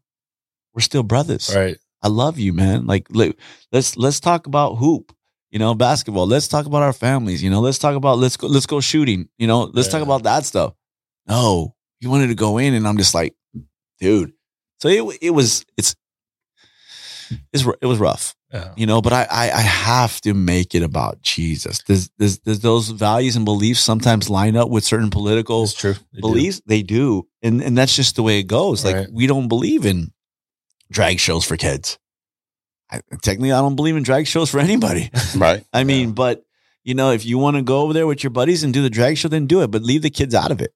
Like recently, me and my wife, we got invited to my cousin's wedding, and he's getting married to a man in April, and we, cordially declined. We love the fact we always every time we meet up with them every so often, we talk to him and his fiance. Whatever, we love on them, but it's like we're not going to show up to your wedding because we can't. We don't agree. Yeah, we don't agree and can't support that. Okay, so I have a big thing about that. Yeah, like you can love and not be accepting of everything, right? Yeah. But it's change. They tell you that I'm not just saying homosexuals or anything like that, but anybody that in sin, right? They say, in order to love me, you have to accept everything that I do. That's a lie. Yeah, that's not true. That's not true. Because then vice versa. Do you accept all my beliefs? And do you love me? Well, I don't like your Christian beliefs. Okay, so you don't love me. No, you can love me and not accept my Christian beliefs. Right. Okay. I can love you and not accept your lifestyle. Just because I love you doesn't mean I have to accept everything, right? And that goes for everything. I loved my uncles. I loved them, but one was an alcoholic and one was a drug addict. I didn't love that about them, and I wasn't going to be accepting of that. Neither was my dad. You want to stay here? No drugs. When I leave to work, you're going to have to leave too. He loved his brothers with all his heart. He would do anything for his brothers, but he wasn't going to agree with their lifestyle. That's right. And I think sometimes people think that in order to love, we got to be accepting of everything that somebody does. And that's not true. It's not true. And it was crazy because we sat down and we talked to my mom, and my mom's like, well, I don't know, because, it's my godmother. So she was like, oh, your Nina want to be there to support your Nina. I was like, but like, as, how can I say, as a, an accomplice, you're also supporting what they're doing. She's like, but I'm there for your Nina. I'm like, oh, all right. So I just dropped it on my mom. She, I love my mom. She's a believer. She's gonna do what she's gonna do. But apparently, one of my other family members had approached my grandmother, because my grandmother, real quick, she was like, nope. They're like, well, don't you love your grandson? I love him. I pray for him, but I don't agree with what he's doing. Yeah. And I was like, that's right, Grandma. Firme. Órale. Yeah. So now going into this conversation, and now kind of pairing it with your podcast, you don't always have Christians on your show. How does that come about? How do you go about that? Right. With inviting them on your show, with the conversations you've had? Because some have been rough. And like, how do you? Because of cursing? Yeah. Okay. Yeah. Right. Like, how do you deal with that? Has there been any fruits from those episodes with those guests? So I think, okay. So to answer the first thing, how does that come about? If I see somebody that I think has a good message or a good story, I'll have them on, because I believe that I believe we can learn from them. Right. I believe they have some good values, some good stories that we as believers can learn from sometimes. When Bedros was like, to me, it was huge. Yeah, Bedros was huge, right? So yes. Bedros is a guy's guy. Came here as an immigrant, worked his way up, is a millionaire now. Talked about hard work, talked about men being men, doing the necessary stuff in order to succeed. Threw a couple F-bombs in there and different stuff. He was pretty respectful. Right.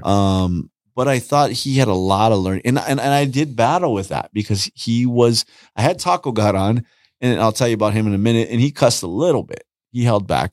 But Bedros went in. Yeah. And so I battled with that, and I told my pastor, I said, hey, I had this guy Bedros on, and I go check out his Instagram and stuff. And I remember we went to a service, and I parked, and it was like a special service out by my house, and I parked, and then my pastor parked next to me, and it was a longer drive for him. He drove out to where I live, and he said, hey, that was an excellent podcast. Come on. That was excellent. And his wife goes, every young man needs to hear that podcast. And so I was like, I go, you guys are okay with the cursing? Yeah, it's, I get it. He's not saved, but what he said was a lot of Christian kids need to hear that. A lot of Christian context. Dudes, yeah, the context of it. So I had Kyle Carnahan on, Superhuman Fathers. These guys' beliefs, they're biblical based. Yeah. Work. You're going to have to do the work. You're going to suffer. It's going to be hard. Things are not always going to go your way, but you're going to have to persevere. These are all biblically based things. These guys know that, right? And I think sometimes when you have an emphasis with cussing, and these guys weren't cussing to cuss, if that makes sense. Yeah, it does. Sometimes people would just cuss to cuss, and it's just like, what, blah, blah, blah, blah, blah. And it's just like, that doesn't make no sense. These guys cuss with like an emphasis, and you're like, yeah. And I'm not saying that's a good thing, because we have to watch our language. Right. And I always get scared, like if I minister or I'm speaking in the church, like something might slip. And I'm not a cusser. It's so weird. That's my biggest fear before I get up on stage, right? I'm always thinking like, I'm going to cuss. Don't say, talk slow. And I don't cuss. You know what I mean? So it's weird. That used to be my fear back in the day, when my walk wasn't really the greatest. I don't know. Like, oh my God, what am I going to say? What am I going to say? I don't know what it is. I think so there's that aspect, right? They have a good story, they have good things. And then I think the aspect of like with Taco God, I liked his gimmick. And he came and he talked really well and he dropped a couple F-bombs and I was a little worried about that, but I was like, that is the first one and the second one are some of my favorite. Probably the first one is like my favorite one because we didn't know each other. Oh, okay. I didn't know him. And and the crazy thing is he goes, is this a religious podcast? He asked me that. And I said, it's faith-based, but I have everybody on. Right. And he goes, okay. And he showed up and we had a great time and we became good friends. And then he was my first repeat guest. And he cussed a little bit more. But we had a good conversation about faith. And I learned about him and how he knew Christ at one time. But he felt that when he was younger, that they weren't accepting of him in the church. And it was a great conversation to open. And a lot of people were like, hey, that was good, man, because he really talked about that. And he goes, they felt that. Right. And when we talked now, he's like, I know about the Lord, man. And I have a relationship with him now. When would that ever been developed? You know what I mean? Like it could have maybe, but we really, if you listen to that second one, you really see like, man, we're different, but in a lot of ways we're alike. And I was able to share Jesus with him. So I think it opens up that door to share with those guys. And I also think it opens up doors for their listeners, their followers, to say, what is this? What is this Street Gospel Podcast? Who is this guy day one? What is this about? And then they listen to another one. Maybe God uses that one to reach that person. And so I always think like there's one guest leads to another, but I think one guest and then their followers, that you have the potential to kind of say, okay, here we go, So yeah, that's my I think that's my strategy, where I'm going to have these guys. And it's funny because I had Kyle and he was over the top. So he was blah, blah, blah, blah. And then it's funny because we put an ad for my church in there. Right. And so Cam's like, hey, Dad, we can't put the ad in this one. And there's been a couple that were like, yeah, don't put it in that one. That's not good. And so, but Kyle cussed a lot. And so the very next day, Taco God hits me. And look at his name, Taco God, right? That was another thing, right? People were like, oh my God, my pastor loves that guy. We invited him to church. It's been crazy. I'll tell a little bit more about that story. So the Kyle comes and then Taco God texts me the next day and he's like, well, it's good to know that somebody cusses more than me on the podcast. And I started laughing and I go, well, you need to come on for part 3 and you can get your crown back. But,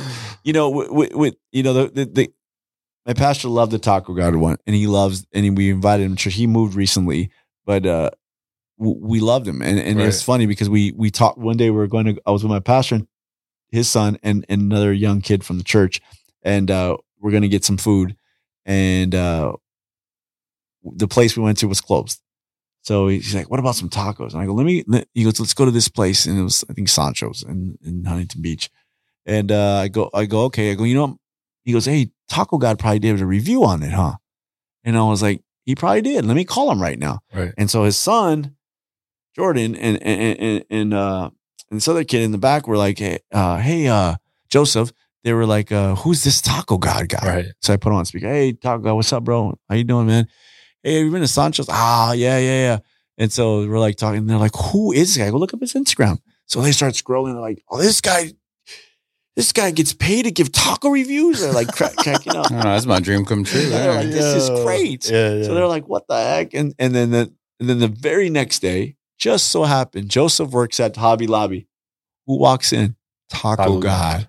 And he's buying some stuff and he puts it on the thing and he goes, and Joseph's like, hey, you're Dave's friend, Taco God. And he's like, yeah, dude. He goes, I was in the car last night when he called you. And so we make the connection. Right. And I think that's the key, man. Like God is going to make a connection. Does that mean like everybody that I connect with is going to be saved right on the spot? No. But I found that when I have those people that there is a connection, it's kind of why they came, because they know, they sense that, like they know that what they're getting into and why they're coming.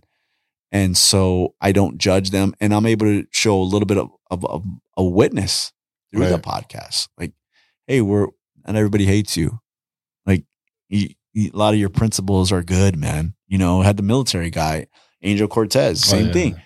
And it's like, okay. And sometimes does it get hairy? Yeah. Angel started talking about mushrooms and stuff. And he used that for his PTSD. And I thought at first I got a little freaked out because like, I don't want to go there. You know, I don't know about that enough. Am I going to be recommending, you know, people take that or what? And then after I did a little research and I was like, okay, this is not like he's getting high and picking mushrooms in the forest. This is legit medicinal stuff. Okay, great. But I didn't know about it. But, you know, so you might run into that and then you just say, hey, well, we'll just agree to disagree on that. Or I don't believe that, you know, and it's cool. And that's I think that's the best thing sometimes. I think when you say like, yeah, well, I believe this, why I believe that. And we live in this woke culture where it's like, no, what I say is totally 1000% right. And even if it is, what is the angle of this person over here? I had my friend Gabby on. She'll tell you that she grew up in the church. She was my wife's homegirl. She changed my perspective on capital punishment. I am a law. The law's it. That's it. Right. You know? And so her husband was doing life and got out after doing 25 years. And she was telling me about the process and what happened to him. And, you know, and it changed my perspective on life sentences for youth that have been convicted.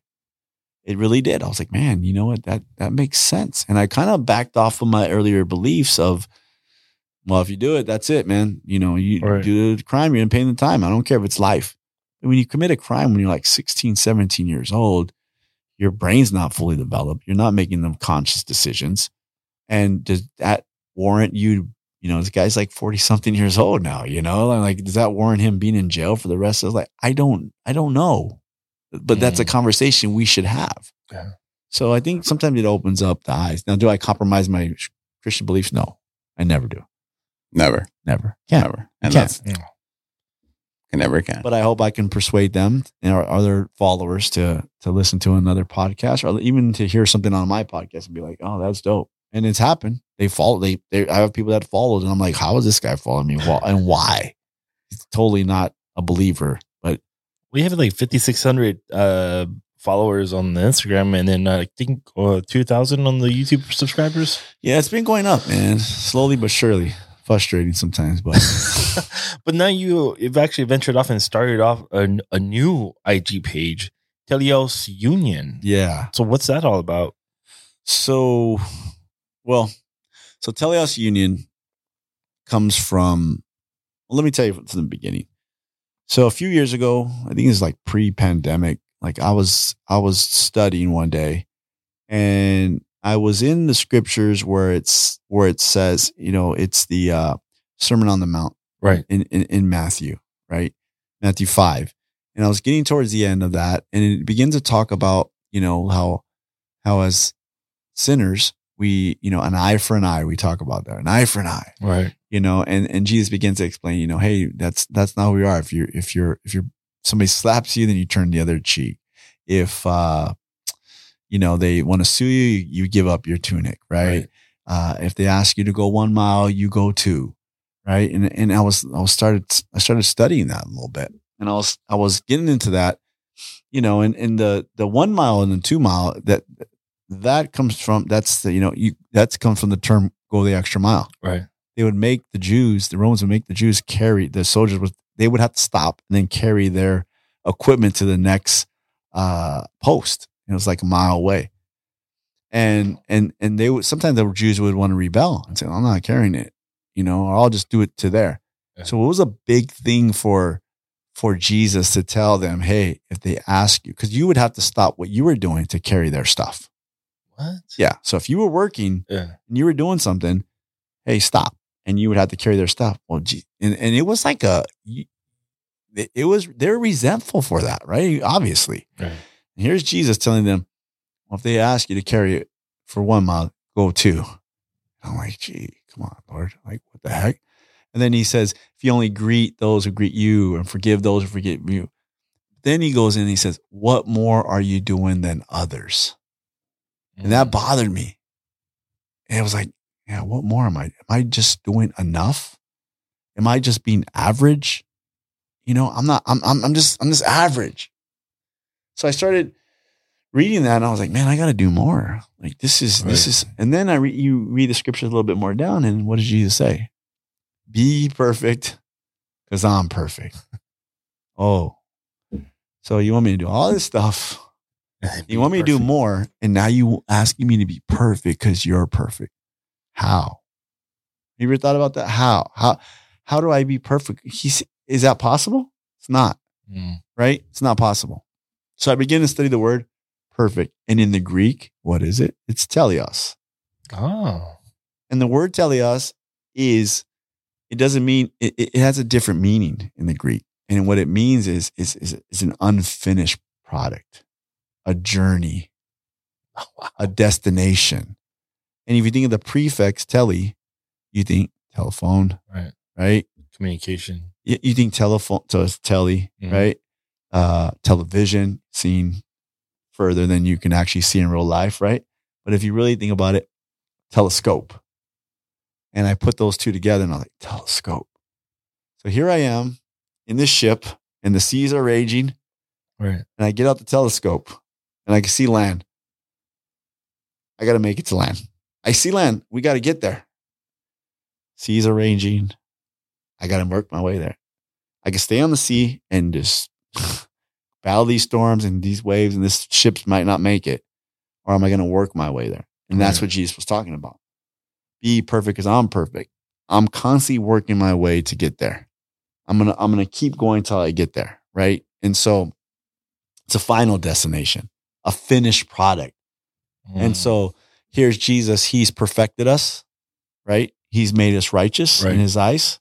That means that if we're going to get into heaven and we're saved, then that means he perfected us. We're righteous. That means we're perfect now. But our human flesh has to meet his criteria sometimes. So in order to get better, we got to keep pushing the limit. Right. So I think with Teleos Union, I wanted to make that. I wanted to challenge men, you know, and I didn't want to get out of my lane either. So I was battling. I don't want to be the guy that knows everything. So what do I know? Well, I know some fitness. Right. You know, I know that we have to be spiritually better. And I know that we have to be better husbands, better fathers, better employees, better workers, better servers in church, all things that we can do better. Right. And I said, I'm going to stay in this lane. Fitness, faith, and family. Let's stay in that lane, how we can be better. So I began to I put it out there on Street Gospel and I had like 40 guys hit me up. I need this in my life. And I was like, okay. And it wasn't just like guys from my church. It was guys from my church, guys from other churches, guys from one guy I think is in Germany. Wow. And yeah, so we've been like getting guys different pay. And then like, you know, we barely started it and we've had 3 meetings. We have like 110 guys and it's a mixed bag of guys. We got firefighters, we got business owners, we got dads, we got single guys, we got guys that are in shape, guys that are out of shape. And so it's been good and it's been challenging. We got guys. Good. We qualify. I am in shape. I'm round shape. So a lot of guys wonder why I get into the physical part. And I say this, I said, look, there's a couple of reasons why. One, I think if you don't have anything, you can get in shape. Right? Right. You don't have ministry. You don't have no status. You don't have no family. You maybe you don't even have a job. What can I do? What's immediately? I can get in shape. It doesn't take nothing. I can go running. I go to the park. I can lift weights. Well, if I don't have weights, I can do push-ups. Yeah. I can do it. And what happens? You start feeling good about yourself. Right. So your head's raised a little bit. You're feeling good. Okay. So that's one thing.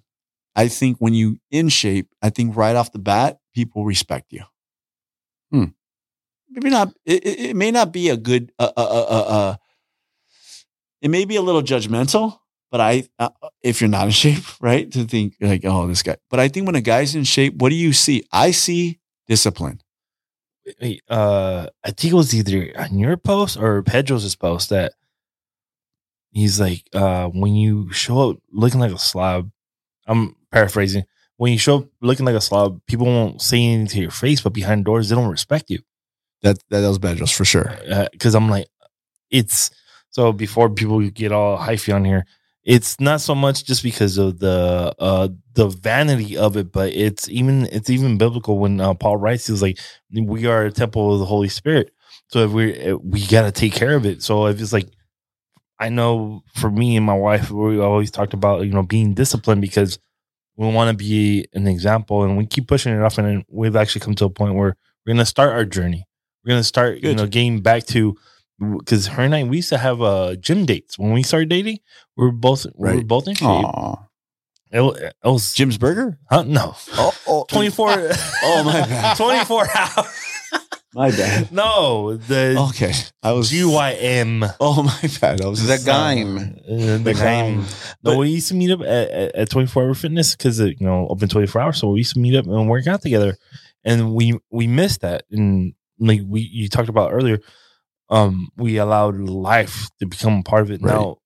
Now, again, God has been speaking to me and her about being ready, being disciplined, right, and having a plan, getting started in that aspect on the physicality of being in shape, being healthy.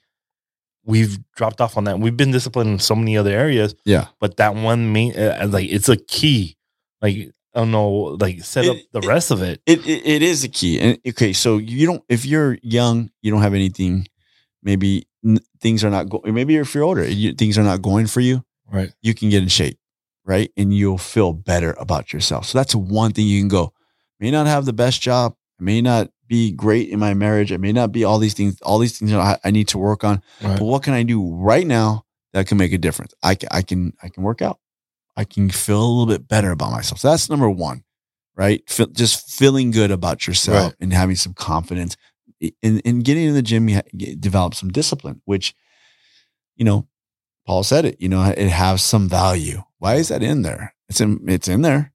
It is. He's saying that it has some value. Well, it has some value, then I need to do it. Number two is if I'm in shape and not sick or not, tired or have some sort of diabetes or some sort of disease, what I can do more in the kingdom. I can serve more, right, because why? Because I'm not tired. Because I'm not waking up and feeling, oh man, it's Sunday. I just wish I could just stay in today. No, I'm waking up and I'm like, feel good about myself and get to church today. I can serve. I can do more. I can be there for my kids when I get home from work because I don't feel disgusted and I don't have to take all this medication. I don't have to rest, 30 hours a day. I can spend time with my wife. Right. So being healthy allows you to serve. It really does. It does. In a better way.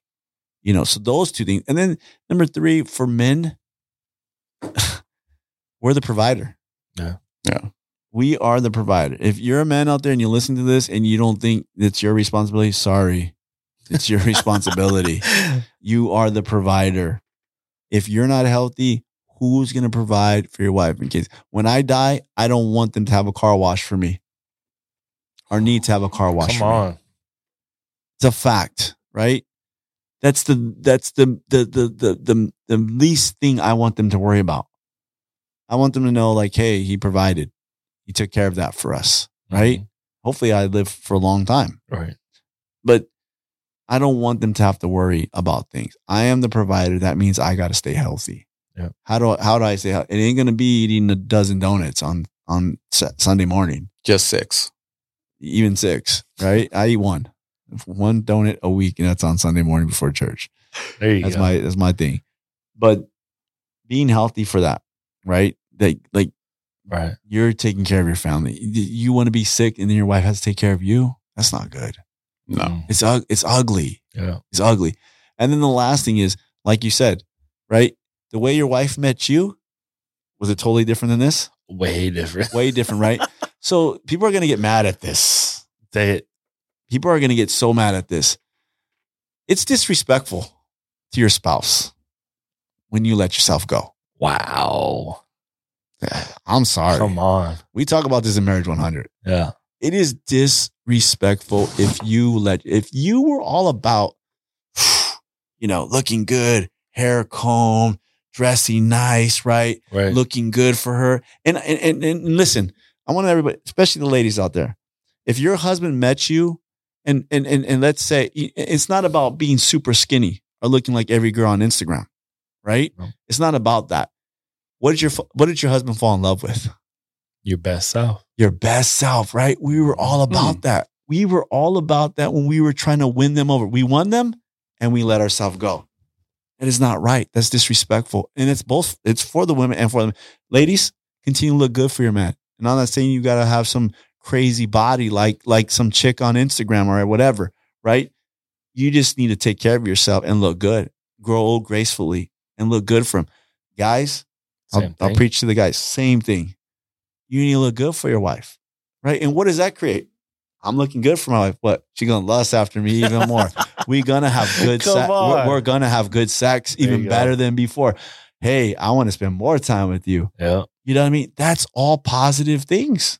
Those are 4 things why we should take care of ourselves. And they're all meaningful things, right? I mean, better marriage, feel better about ourselves. Nobody has to take care of us. And we're the provider.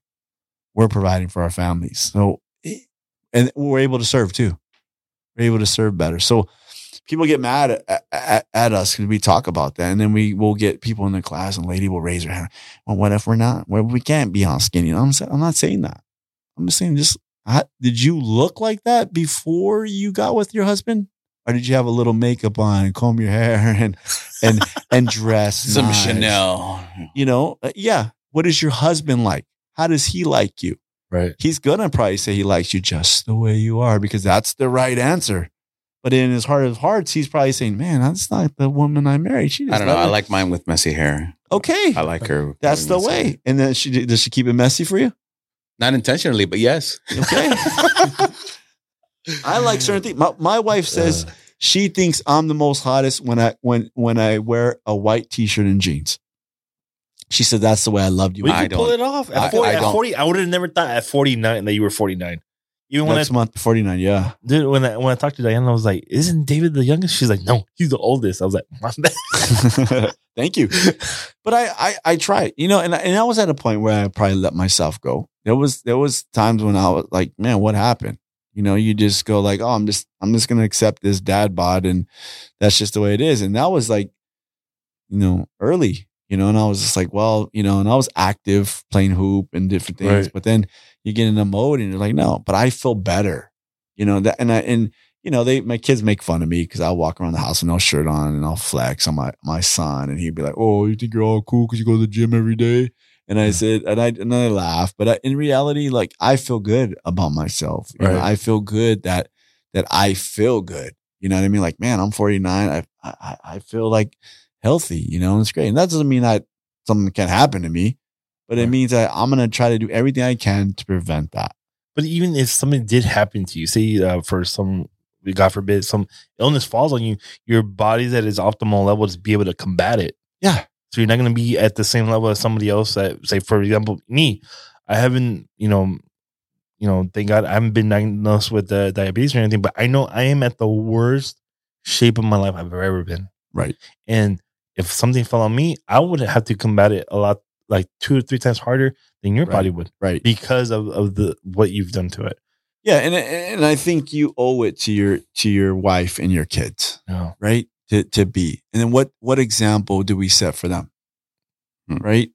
What example do we set? And I see kids and they're there's pre-diabetes bodies and health, and they're like 9 years old.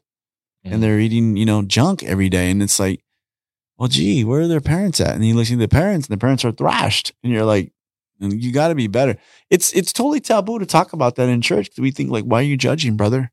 But when did health, being healthy physically become vanity, though? It can be, though. Right? It can, but I'm saying I do battle with that. With like, I'm not, I post stuff on the Telios of working out, and I post other guys, right? And they'll send me in. Hey, great job, dude. And I think like, is this kind of just like, it's hard to get away from that, right? But it could be a vanity thing. It could be a thing of look at me. But we don't even talk about it in the church anymore, though. No, like it got all clumped up. Like if you are into your fitness and your health, then you're vain. Yeah.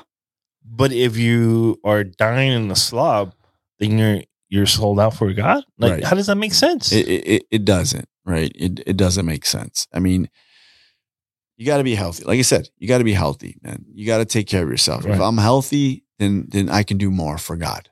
I can do more for my family. I can serve more. I'll feel better about myself. Right. You automatically, whether you like it or not, when you see somebody that's in shape, you're like, gee, dang, what the heck is that guy doing? You're going to automatically feel better. I think that's one of the aspects of the Telios. And does it get controversial?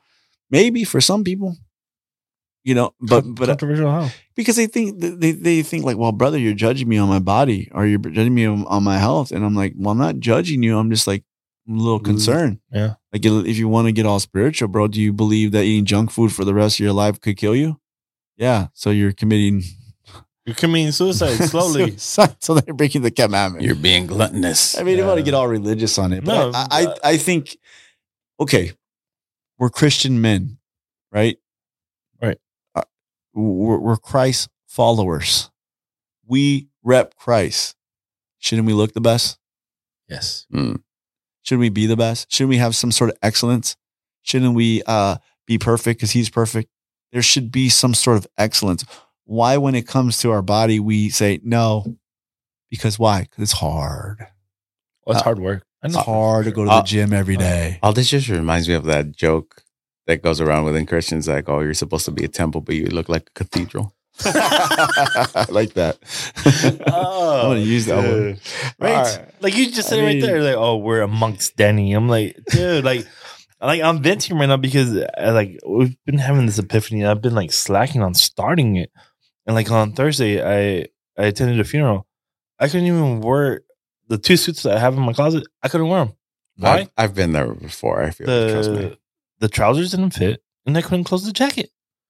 And everybody's like, and for me, it was a gut punch because I like to dress up. I thrive to put on a suit, look nice. They made us chulo. Looks decent. They made us chulo. I look better now than I did when I was like 35. You know what I mean? I feel better. And that's there's some aches and pains that I don't appreciate. But that comes with age. That comes with age. I appreciate it. But I like that my wife works out. I'm attracted to her. I said, man, you look good. Like, wow. Right. Like I'm happy to be your husband because you look good. She's like, well, I'm old now. She's like, I'm 48 and I'm old now. But I go, but you look good. And that's all I could ask for. Like, I want to be my optimal best at this age or that age. Do I see guys in the gym that are older than me that are like, I'm like, dang, bro, how old is that fool? That dude's like 50 something and he look cut. Yeah, he's like ripped. And then I get in the flesh and I'm like, he's probably taking juice. Yeah, he's taking that TRT. He's taking HGH. That fool, look at him. You're all on that. And then something else. A little bit of GF1. Yeah. You're not natty. Yeah, it makes me feel better about myself, right? I'm all natty. No, you know what I mean? So, but it's, we should want to do that. And it's not talked about in the church. And I think, I was talking to this young guy the other day at church and the kid's in shape, man. He's, CrossFit dude. And he's like, we said it at the same time. Like, he said it. He goes, I want my wife. And I go, yes, you want to look good for your wife. You want her to desire you. You want her to be like, wow. You know what I mean? Like when Adam saw Eve for the first time, I'm sure he was like, dang. Yeah. Right. I mean, take care of yourself. I mean, so that's one aspect. And then just being better in our faith, growing there, pushing that. I know we got to get going here. Oh no. And then, just the wife texted me. And then, I know I'm surprised my wife hasn't texted me either. I'm hungry. So I think that, and then in your family, I think we can be better. And so I wanted to challenge men. It's for me, it's challenging for me too. You know, there's times when I think stuff or say stuff, right? And I'm like, I'm setting an example here. Is this what the leader of this group is supposed to be doing? No. Right. You know, I was very transparent the other day too. I was like, look, if I post stuff, I'm doing it. And if I don't post it, if I'm not doing it, then I will post it too. And so the other day I said, I had a great week. I hit the gym. I read. I should have prayed more. Next week's goal, pray more. And so today in the morning I woke up and it was raining outside. I just went to, the gym wasn't open yet. I wanted to just make a cup of coffee and read a little bit, read my new book. Right. And I was like, no, word first. Let's post it for the teleos. And then we're gonna pray. And then I was like, not gonna pray sitting down. I'm gonna pray on my knees. And this is nothing to brag about, but this is what the challenge that I had, right? And I'm thinking like, you're the leader. You got to do it. So it holds me accountable big time. Right. And so got on my knees, prayed. You know what I mean? And then got to go to the gym. That bed looked good, changing, and see my wife all cuddled and still sprinkling outside. I'm like, yeah, that looks really good today. I got to get to the gym though. All right. So it keeps me accountable. And we've had great, some good testimonies. We had a guy the other day, he came, I think last Saturday, and we had a meeting in the morning, and I encouraged the guys. And then he said in the evening, he went to go see Jesus Revolution. And he said the Holy Spirit spoke to him and said, hey, you're going to witness I want you to go talk to that guy. He was like, come on, man. Like, the heck? It's not in him. He's a chill dude. He's like, man, He said the guy came up to him. Wow. After the movie. So he said he went for it. He goes, dude, the meeting this morning gave me the courage. I witnessed to him and I led him to the Lord in the movie theater right there. And I was like, yes. Got guys that signed up for the gym. I got a gym pass. I've been going every day. Good. Keep going. Had a guy come to our church last week, him and his wife, so they showed up at our church. I was like, man, he's like, I go, come to church. God will help you. Come. And it was through that meeting. So there's been some great testimonies, and I'm trying to be like my dad, man. Just make a difference in people's lives and help them and disciple them and encourage them and all the battles and suffering that I had to go through in my marriage and just trying to be a better husband and learn how to be a better husband. The times when I didn't have great jobs or making a lot of money, the times when I wasn't being used at church, or I thought that I should have been used more, right? Because I was somebody, all those times when I was on the back burner, or I felt that God forgot about me, or the church forgot about me.